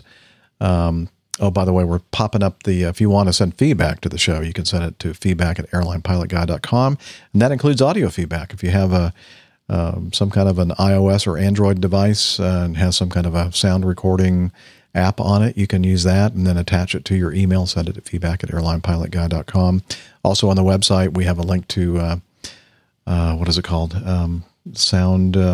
SpeakPipe. SpeakPipe. Thank you. SpeakPipe. And that's on the website. Anyway, lots of different ways to send us feedback.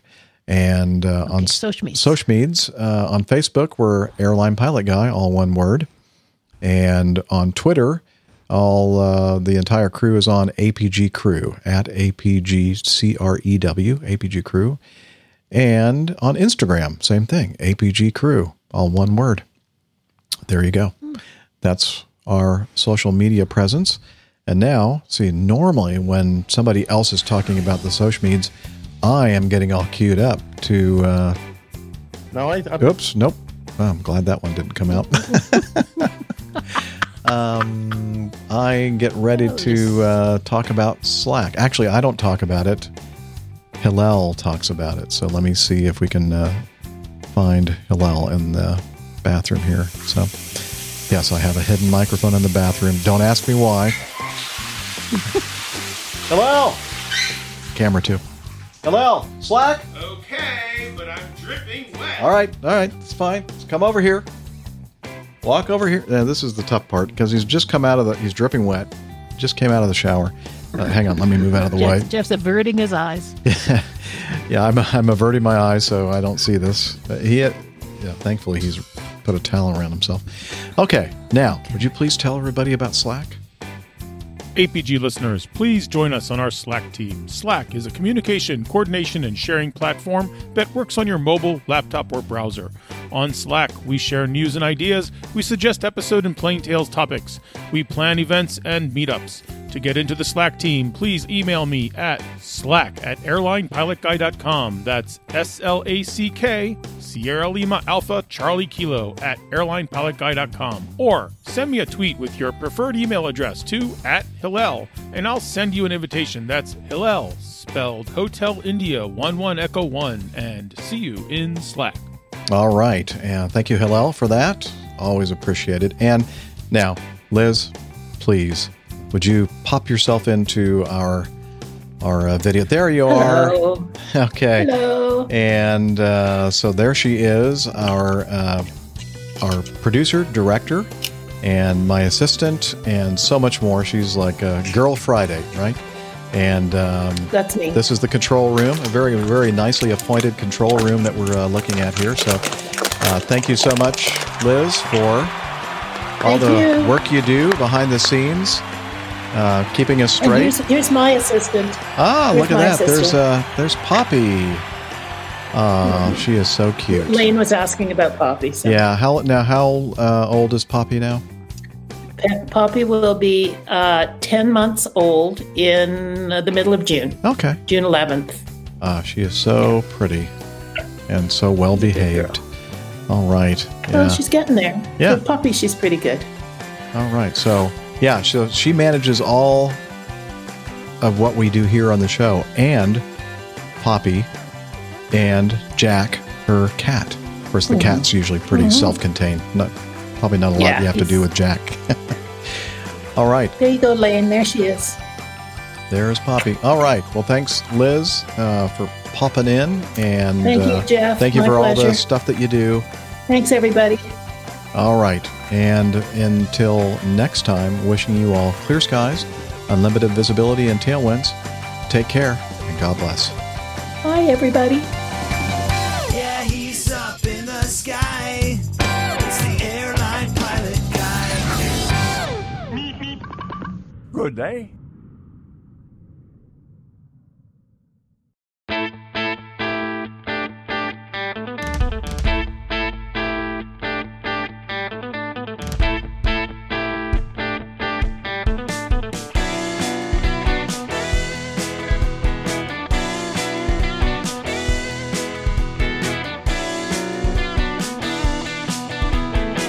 I used to be such a good pilot till I started APG. I opened doors for little old ladies. I helped them to their seats. Airline pilot guy, I fly America. Oh, airline pilot guy, he can land in heavy fog. I got no friends 'cause I'm always flying. I just don't have the time. But I can land this old plane. I can land it just fine. Airline